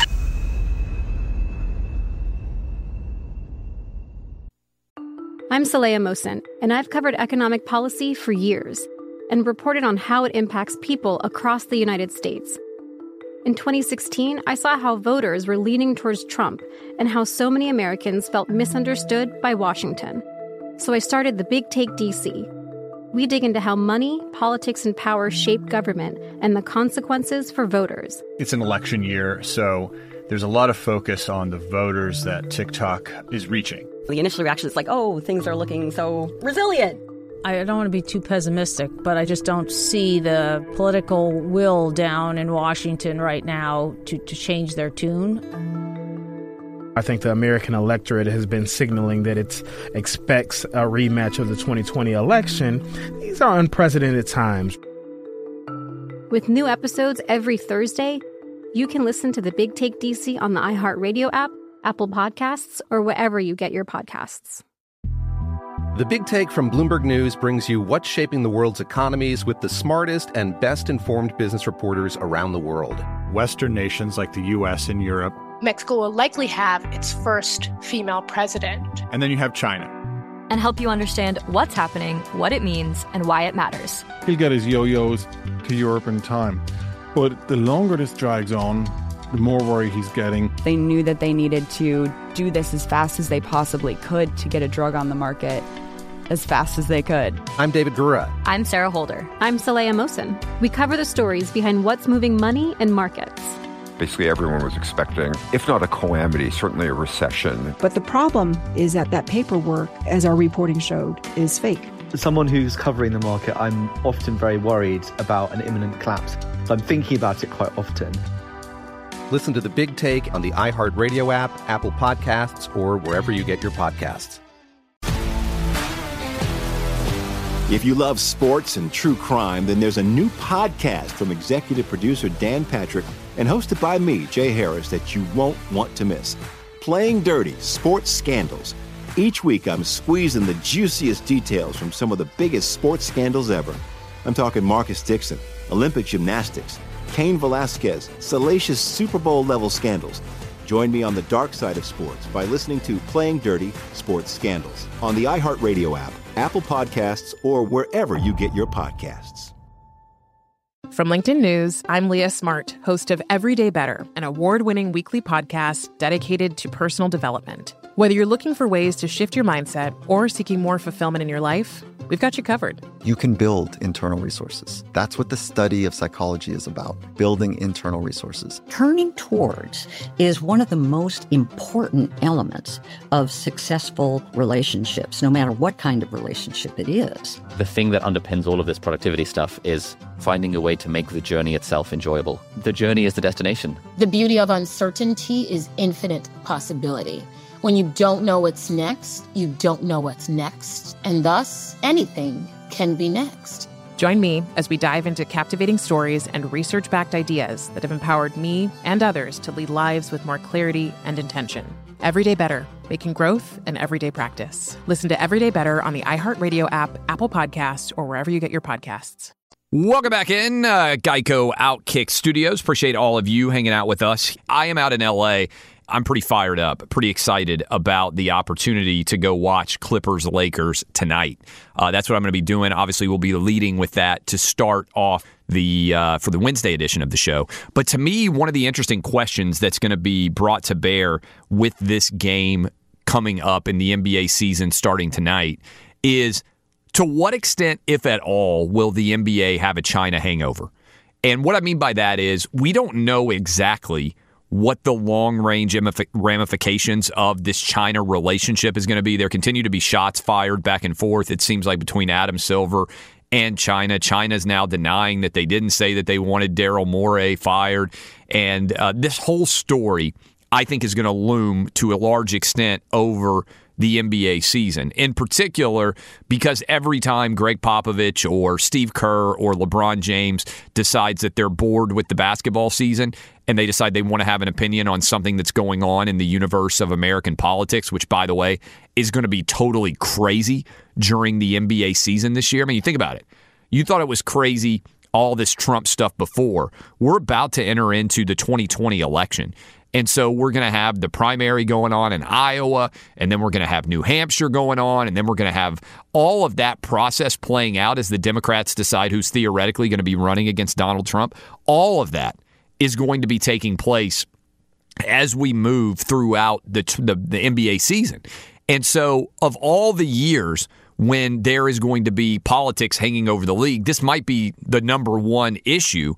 And now, because of the way this China thing has played out, I am intrigued to see whether this lingers in the way that the media covers the league. Because I think if they're being fair, they have to acknowledge that it should. Especially because, did you see this ridiculous story that came out? I couldn't believe it.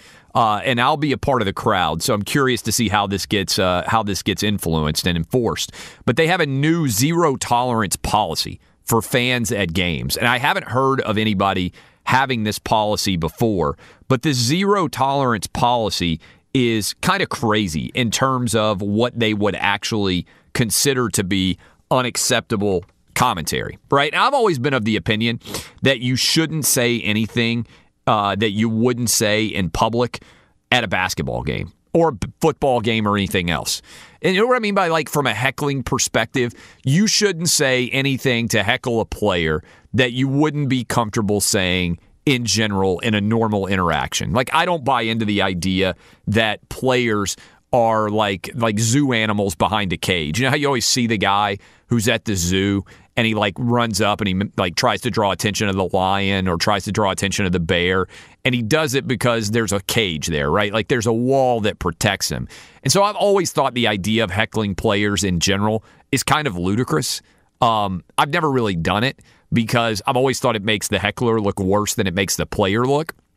But I think the idea of having zero tolerance towards quote-unquote abusive behavior is a challenge to implement, because what is abusive behavior? Like, there is an element here of there being a fan-based decision-making process, right, in play, where you getting to be a part of the home court does, especially in basketball, impact the overall success or failure of the team that's playing there.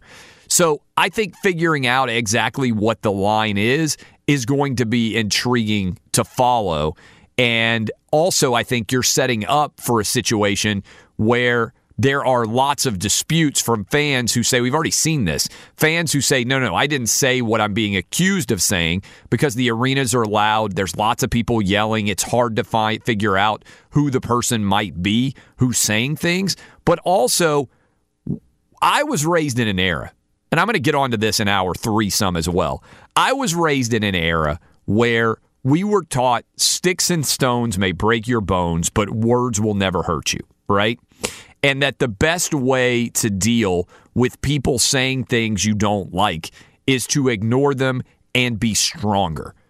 That advice seems like it's totally gone out the window. I teach my kids this still today, but I am blown away by how soft some of the things that I hear people getting upset about today really are. And so I find it hard to believe, maybe I'm wrong, but I find it hard to believe that players are getting worse things said to them now in all sports than were said in the 1970s and the 1980s and the 1990s and the 2000s. If anything, I would think that fans are better behaved now than they were back in the day, right? Am I crazy about this? Now, I'm 40 years old, so I've been going to sporting events my entire life. Maybe I'm wrong. Maybe fans have become more abusive as the years have gone by. But in most of American life, everything has become safer in my life, right? And so I find it hard to believe. I think this is more about the players being upset easier than it is about the fans becoming worse. It's a good topic. We need to take calls on this maybe later in the week or next week as the NBA season gets started and see what fans think about this policy and also what fans think about fan behavior in general. Is it better or worse? Well, I don't know. We'll talk about it. When we come back, we're going to be joined by my guy Petros Papadakis. We'll talk with him about this Lakers-Clippers game and also what he thinks about the fan behavior rule that the NBA is now implementing. Up next on Fox Sports Radio. Fox Sports Radio has the best sports talk lineup in the nation. Catch all of our shows at foxsportsradio.com. And within the iHeartRadio app, search FSR to listen live.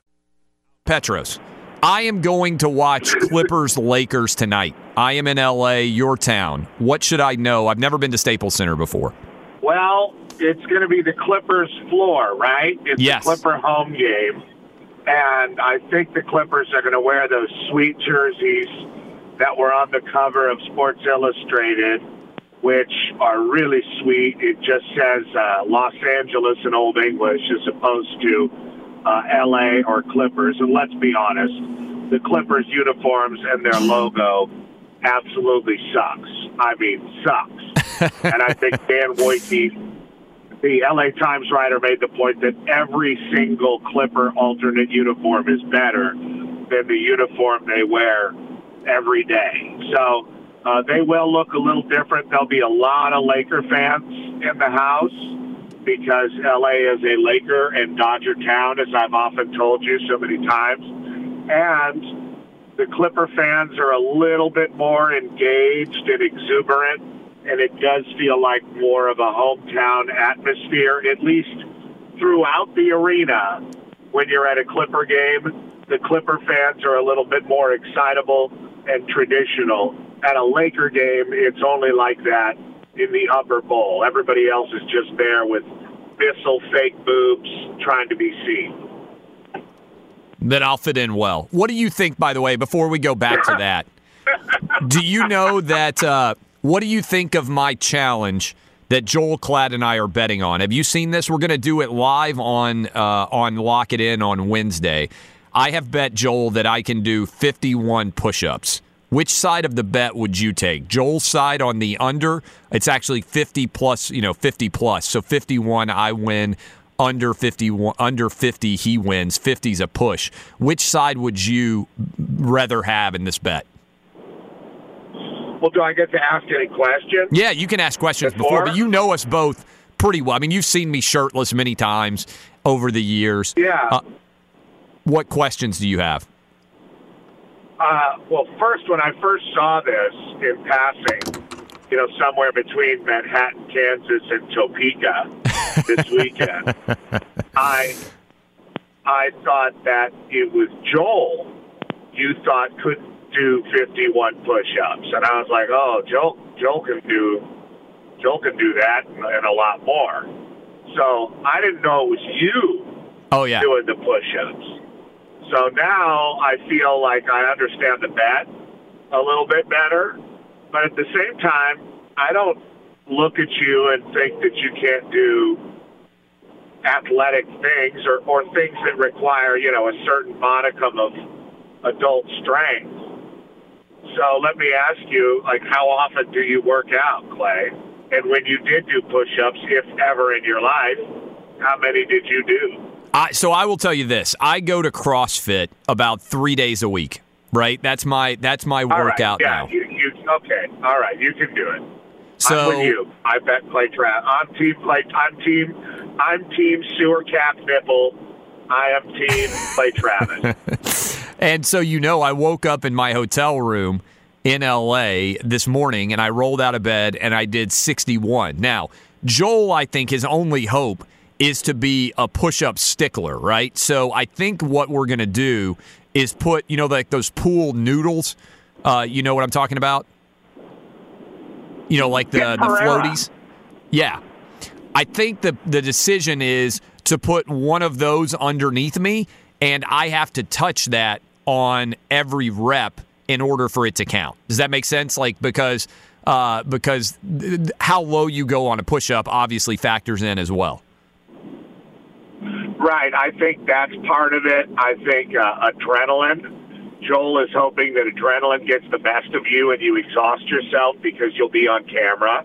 Yeah. And let's be honest, everything we do on air is a little different than how we would do things in real life. I mean, I know, you know me, every other word is the F word in real life for me. Yes. So I do things a little bit different on the air, and you do have a certain level of anxiety when you're on the air.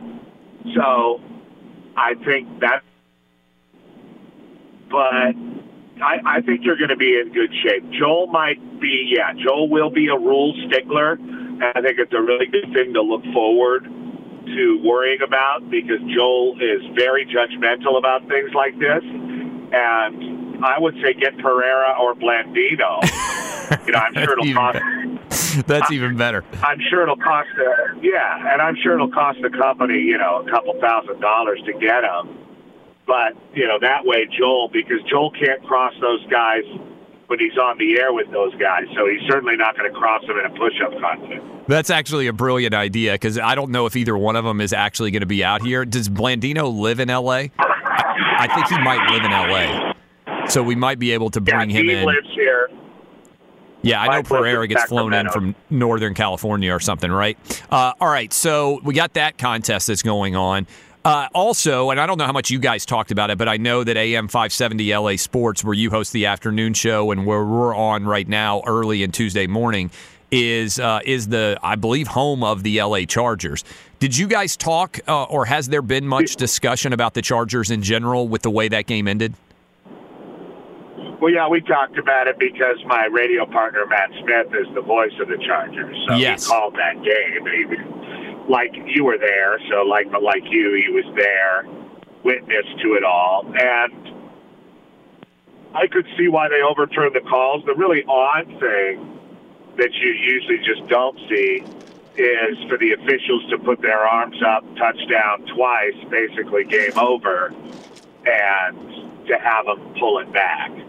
But when you watch the replay, you can say, well, I can see why they overturned it.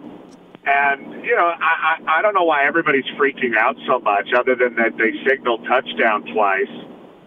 I'm used to seeing goal line stands at the end of a game. I mean, that's a hard yard to get. There's a reason you have to get all 100 yards, because it's a really hard yard, that last yard, unless you're running in with your hand behind your head like Deion Sanders high-stepping. So the Chargers aren't that good right now. They're certainly very beat up on the season, much like a lot of NFL and college football teams. They probably have a little bit more than their fair share of injuries. But at the same time, they couldn't get a yard. That's how it is, right? I mean, I didn't see a big deal. What did you want me to talk about with it? No, it's not necessarily the way that the rulings went down, because I do think they probably got the rulings wrong. Correct. I've just never seen a goal line situation that went on that long with that many different reviews, with that many different stoppages. Just like I printed us off because I thought it was so crazy. And I'm looking at this note right now. On the final series of the play there, they first of all, you thought they scored, right? Like you thought they scored there. Right. And then they go to review it and they say no. Austin Eckler with the catch, and he dove in, but the middle of his back did hit the ground, and it didn't look like the ball was over. But yeah, that took forever, and then you had a false start penalty. A false start, and then you followed that up with a PI. Yep, PI, and then Melvin Gordon. They called another touchdown, but they said he was stopped, and that was first down. So now it's second down. Melvin Gordon, right side, both hands on the ball, but it's away from his body. Fumble forced, recovery, Jarrell Casey, Titans win. Oh, my God. Alert the people at the Bluebird Cafe. The Tennessee Titans win. That has all been... That's very good, because I'm looking at it right now, and you basically nailed it. Now, the question that's left out there is, how many more, what do the Chargers do? They're not going to make the playoffs this year, all right? So at 2-5, I understand there may be some people listening to us like, oh, there's still 9 games left. The Chargers could win them all. Yeah, okay. They're not going to make the playoffs sitting at 2-5 if you look at the rest of their schedule, in my opinion. What do you do about Phillip Rivers? And also, what do you do about the future of the Chargers in L.A.? I feel like this next several months for the Chargers is kind of fascinating. Just in terms of what the franchise does on the next 5 to 10 years. Phillip Rivers is not going to be around for that much longer as a quarterback. But what's the future of this franchise in L.A. in general, in your mind? Well, do you guys want Phillip Rivers? I think the Titans would take any quarterback they could get at this point. They talked about Phillip Rivers to the Titans before, but I think, you got Marcus Mariota, you got Ryan Tannehill, and there's not really that much difference between those two dudes. So, but there's obviously a market for a lot of quarterbacks, and I'm kind of curious in general what the Chargers end up electing to do. I'm just saying, hey, Marcus Mariota, not exactly super persona grata McGee out there in Tennessee. Why don't you send him on down to the Chargers? And the Chargers will give you Phillip Rivers, and we'll just call it a day and just act cool about it. That would be incredible. I don't think Charger fans would be that excited about giving up Phillip Rivers, even at his age self, for a young Marcus Mariota, although I do still think Mariota's got a future. Let's go back, by the way, to this Lakers-Clippers game, which is happening later tonight in L.A. How big of a story do you think this all ongoing L.A. being the center of the basketball universe story will be? And what kind of reception do you think LeBron James will get in the wake of the China story and his comments? Will that filter in any way with the actual season starting now? I'm not sure if it will filter in much or as much as people thought. Really what I see whenever you see a LeBron James tweet or Instagram post or a story about him on social media, which is not exactly the gauge of how everybody feels, but you see about 90 I love you LeBron and little crown emojis, and then under that it says, somebody says like, when's the check going to clear from China? So yes, it's not exactly deafening. It's not exactly deafening on social media because, hey, people want to worship their heroes. And just like LeBron bent his knee to the commies, the NBA fans, they're going to worship LeBron in his cathedral. And people are going to love watching him play. He's supposedly feeling a lot better. We'll see when the grind of the season starts. The Lakers have a devastating two-man game that the globe is going to be watching. Obviously, Kawhi Leonard is the reigning Finals MVP and champion, and we've seen him be a champion and defy logic over and over again. You win a championship for Canada, hell, you might be able to do it for the LA Clippers. And Paul George is about 10 games away, and Kawhi Leonard is really compelling. And that's interesting, not just because it's the Clippers, just because it's Kawhi Leonard on a really good basketball team with a great front office and a beloved head coach in Doc Rivers. So I think, and it is rightfully so. It's the NBA. Why do we want to communist China? Let's play basketball and at least talk about basketball. These guys are going to dress like idiots walking into the stadium like all the football players, but at a certain point they're going to take off their stupid clothes and put on a uniform, and we're going to watch the games and actually, remember why we are sports commentators. Is it for the Lakers, and I think to a lesser extent the Clippers, even though they got Kawhi and Paul George will eventually be back when he comes back from his injury, is it for the Lakers championship or bust this year? If they don't win the championship, are Laker fans going to feel like the season is a waste? Or if the Lakers make the playoffs and make a run, is that a successful season? Well, we've talked about, it really depends on how the regular season goes, right? Like if one of those guys gets hurt or both of those guys get hurt we haven't seen the Lakers win much in 6+ years now. The Lakers haven't made the playoffs in that long, and nobody's lost more games than them, along with the Knicks, in the NBA. So they've been absolutely awful. And LeBron coming last year just added more drama to a situation and not really anything on the win column side. It just made it more of a national story, and their embarrassment was more revealed because LeBron was here. So I'm not really sure, but I think people have championship hopes, and that is all the chatter here in town is championship hopes. And, if they come out and look like a team that's going to win 70 games, hell yeah, they better win the championship. Outstanding stuff as always. Petros Papadakis, appreciate the time, my man. Yeah, thank you, Clay. Have a great week in L.A. and enjoy the game tonight. Try not to fall asleep on the floor. Will do. That's Petros Papadakis at the Old B on Twitter. Follow him there. When we come back, a little bit more on Lakers Clippers. We'll finish off the show. This is Outkick on Fox Sports Radio. This is Outkick the Coverage with Clay Travis.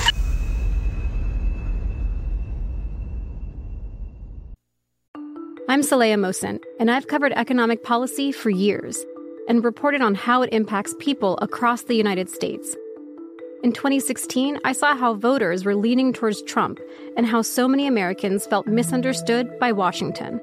So I started the Big Take DC. We dig into how money, politics, and power shape government and the consequences for voters. It's an election year, so there's a lot of focus on the voters that TikTok is reaching. The initial reaction is like, oh, things are looking so resilient.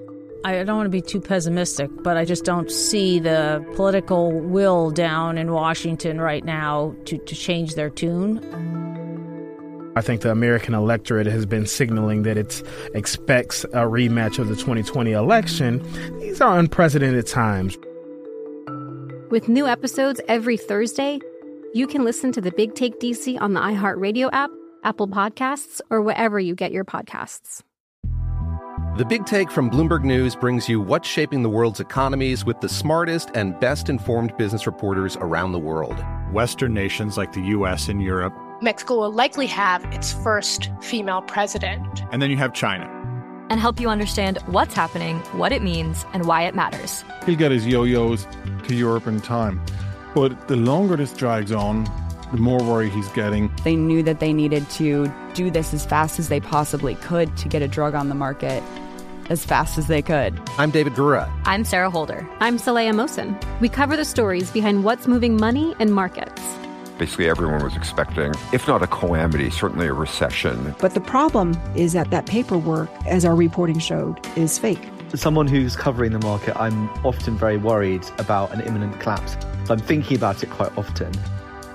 Listen to The Big Take on the iHeartRadio app, Apple Podcasts, or wherever you get your podcasts. If you love sports and true crime, then there's a new podcast from executive producer Dan Patrick and hosted by me, Jay Harris, that you won't want to miss. Playing Dirty: Sports Scandals. Each week, I'm squeezing the juiciest details from some of the biggest sports scandals ever. I'm talking Marcus Dixon, Olympic gymnastics, Cain Velasquez, salacious Super Bowl-level scandals. Join me on the dark side of sports by listening to Playing Dirty Sports Scandals on the iHeartRadio app, Apple Podcasts, or wherever you get your podcasts. From LinkedIn News, I'm Leah Smart, host of Everyday Better, an award-winning weekly podcast dedicated to personal development. Whether you're looking for ways to shift your mindset or seeking more fulfillment in your life, we've got you covered. You can build internal resources. That's what the study of psychology is about, building internal resources. Turning towards is one of the most important elements of successful relationships, no matter what kind of relationship it is. The thing that underpins all of this productivity stuff is finding a way to make the journey itself enjoyable. The journey is the destination. The beauty of uncertainty is infinite possibility. When you don't know what's next, you don't know what's next. And thus, anything can be next. Join me as we dive into captivating stories and research-backed ideas that have empowered me and others to lead lives with more clarity and intention. Everyday Better, making growth an everyday practice. Listen to Everyday Better on the iHeartRadio app, Apple Podcasts, or wherever you get your podcasts.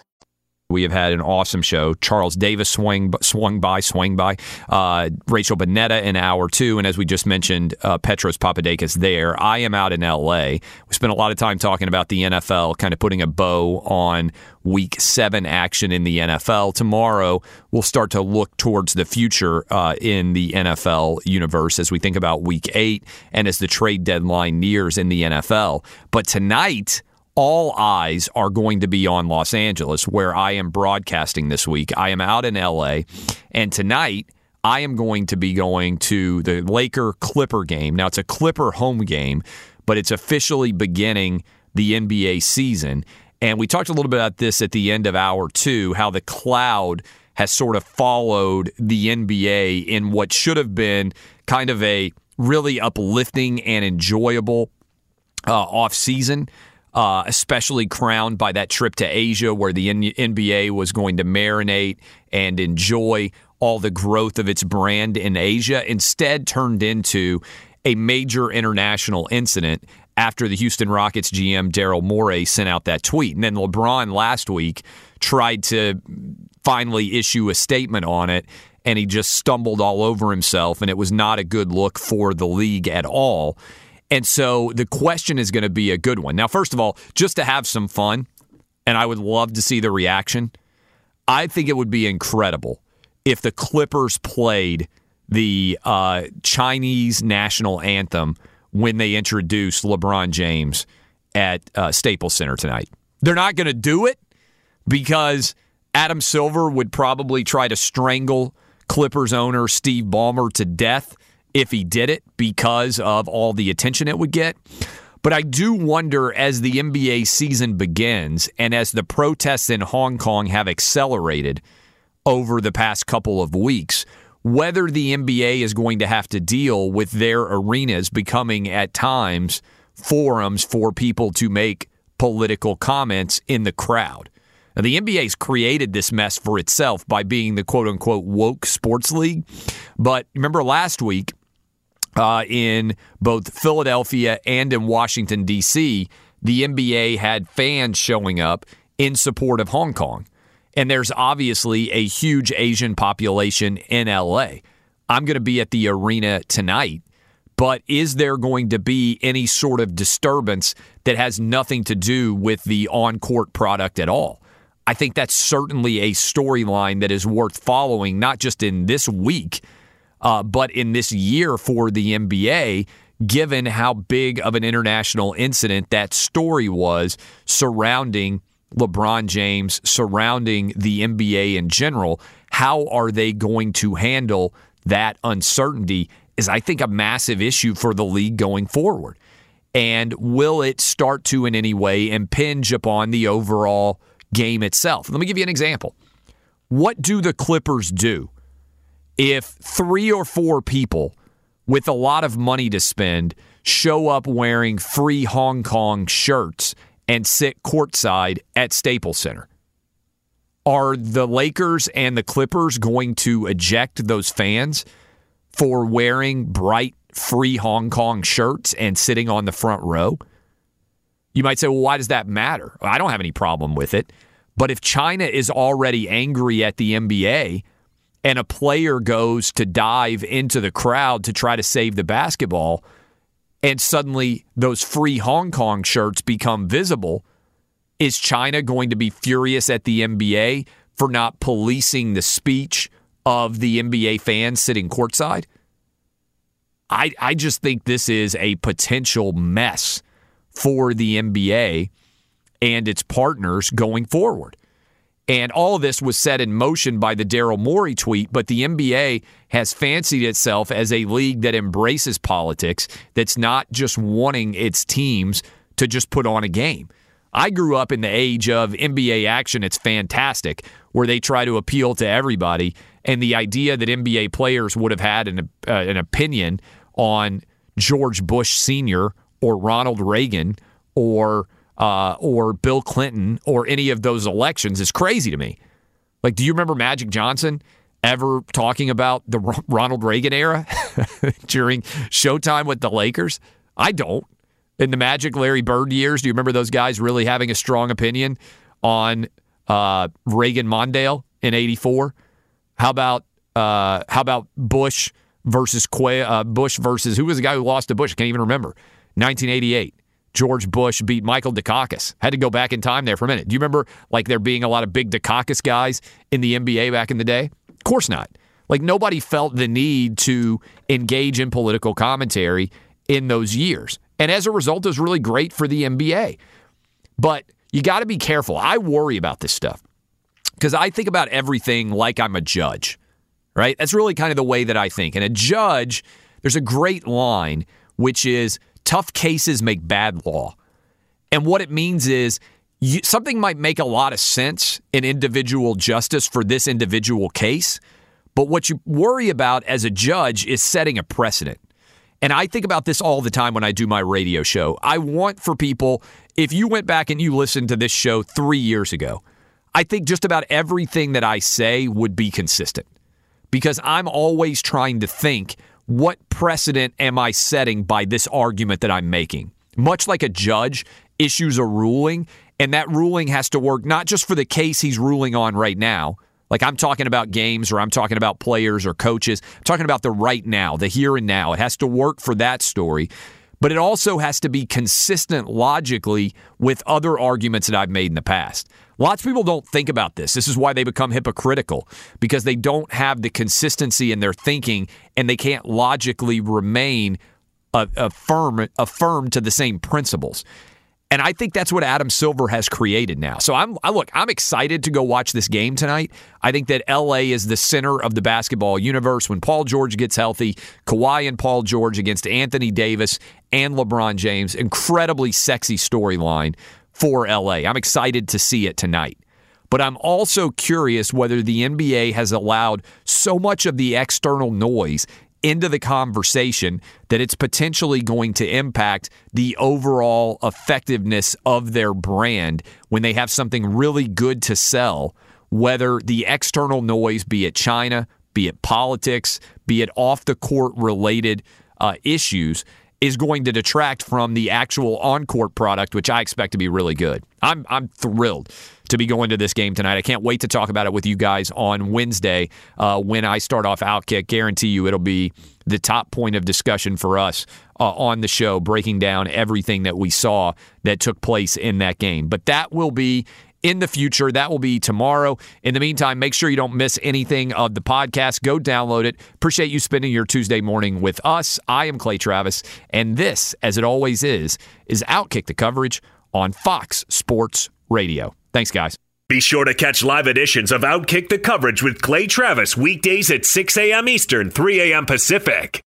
I'm Saleha Mohsin, and I've covered economic policy for years and reported on how it impacts people across the United States. In 2016, I saw how voters were leaning towards Trump and how so many Americans felt misunderstood by Washington. So I started The Big Take DC. We dig into how money, politics, and power shape government and the consequences for voters. With new episodes every Thursday, you can listen to The Big Take DC on the iHeartRadio app, Apple Podcasts, or wherever you get your podcasts. The Big Take from Bloomberg News brings you what's shaping the world's economies with the smartest and best-informed business reporters around the world. We cover the stories behind what's moving money and markets, and help you understand what's happening, what it means, and why it matters every afternoon. I'm Sarah Holder. I'm Saleha Mohsin. And I'm David Gura. Listen to The Big Take on the iHeartRadio app, Apple Podcasts, or wherever you get your podcasts.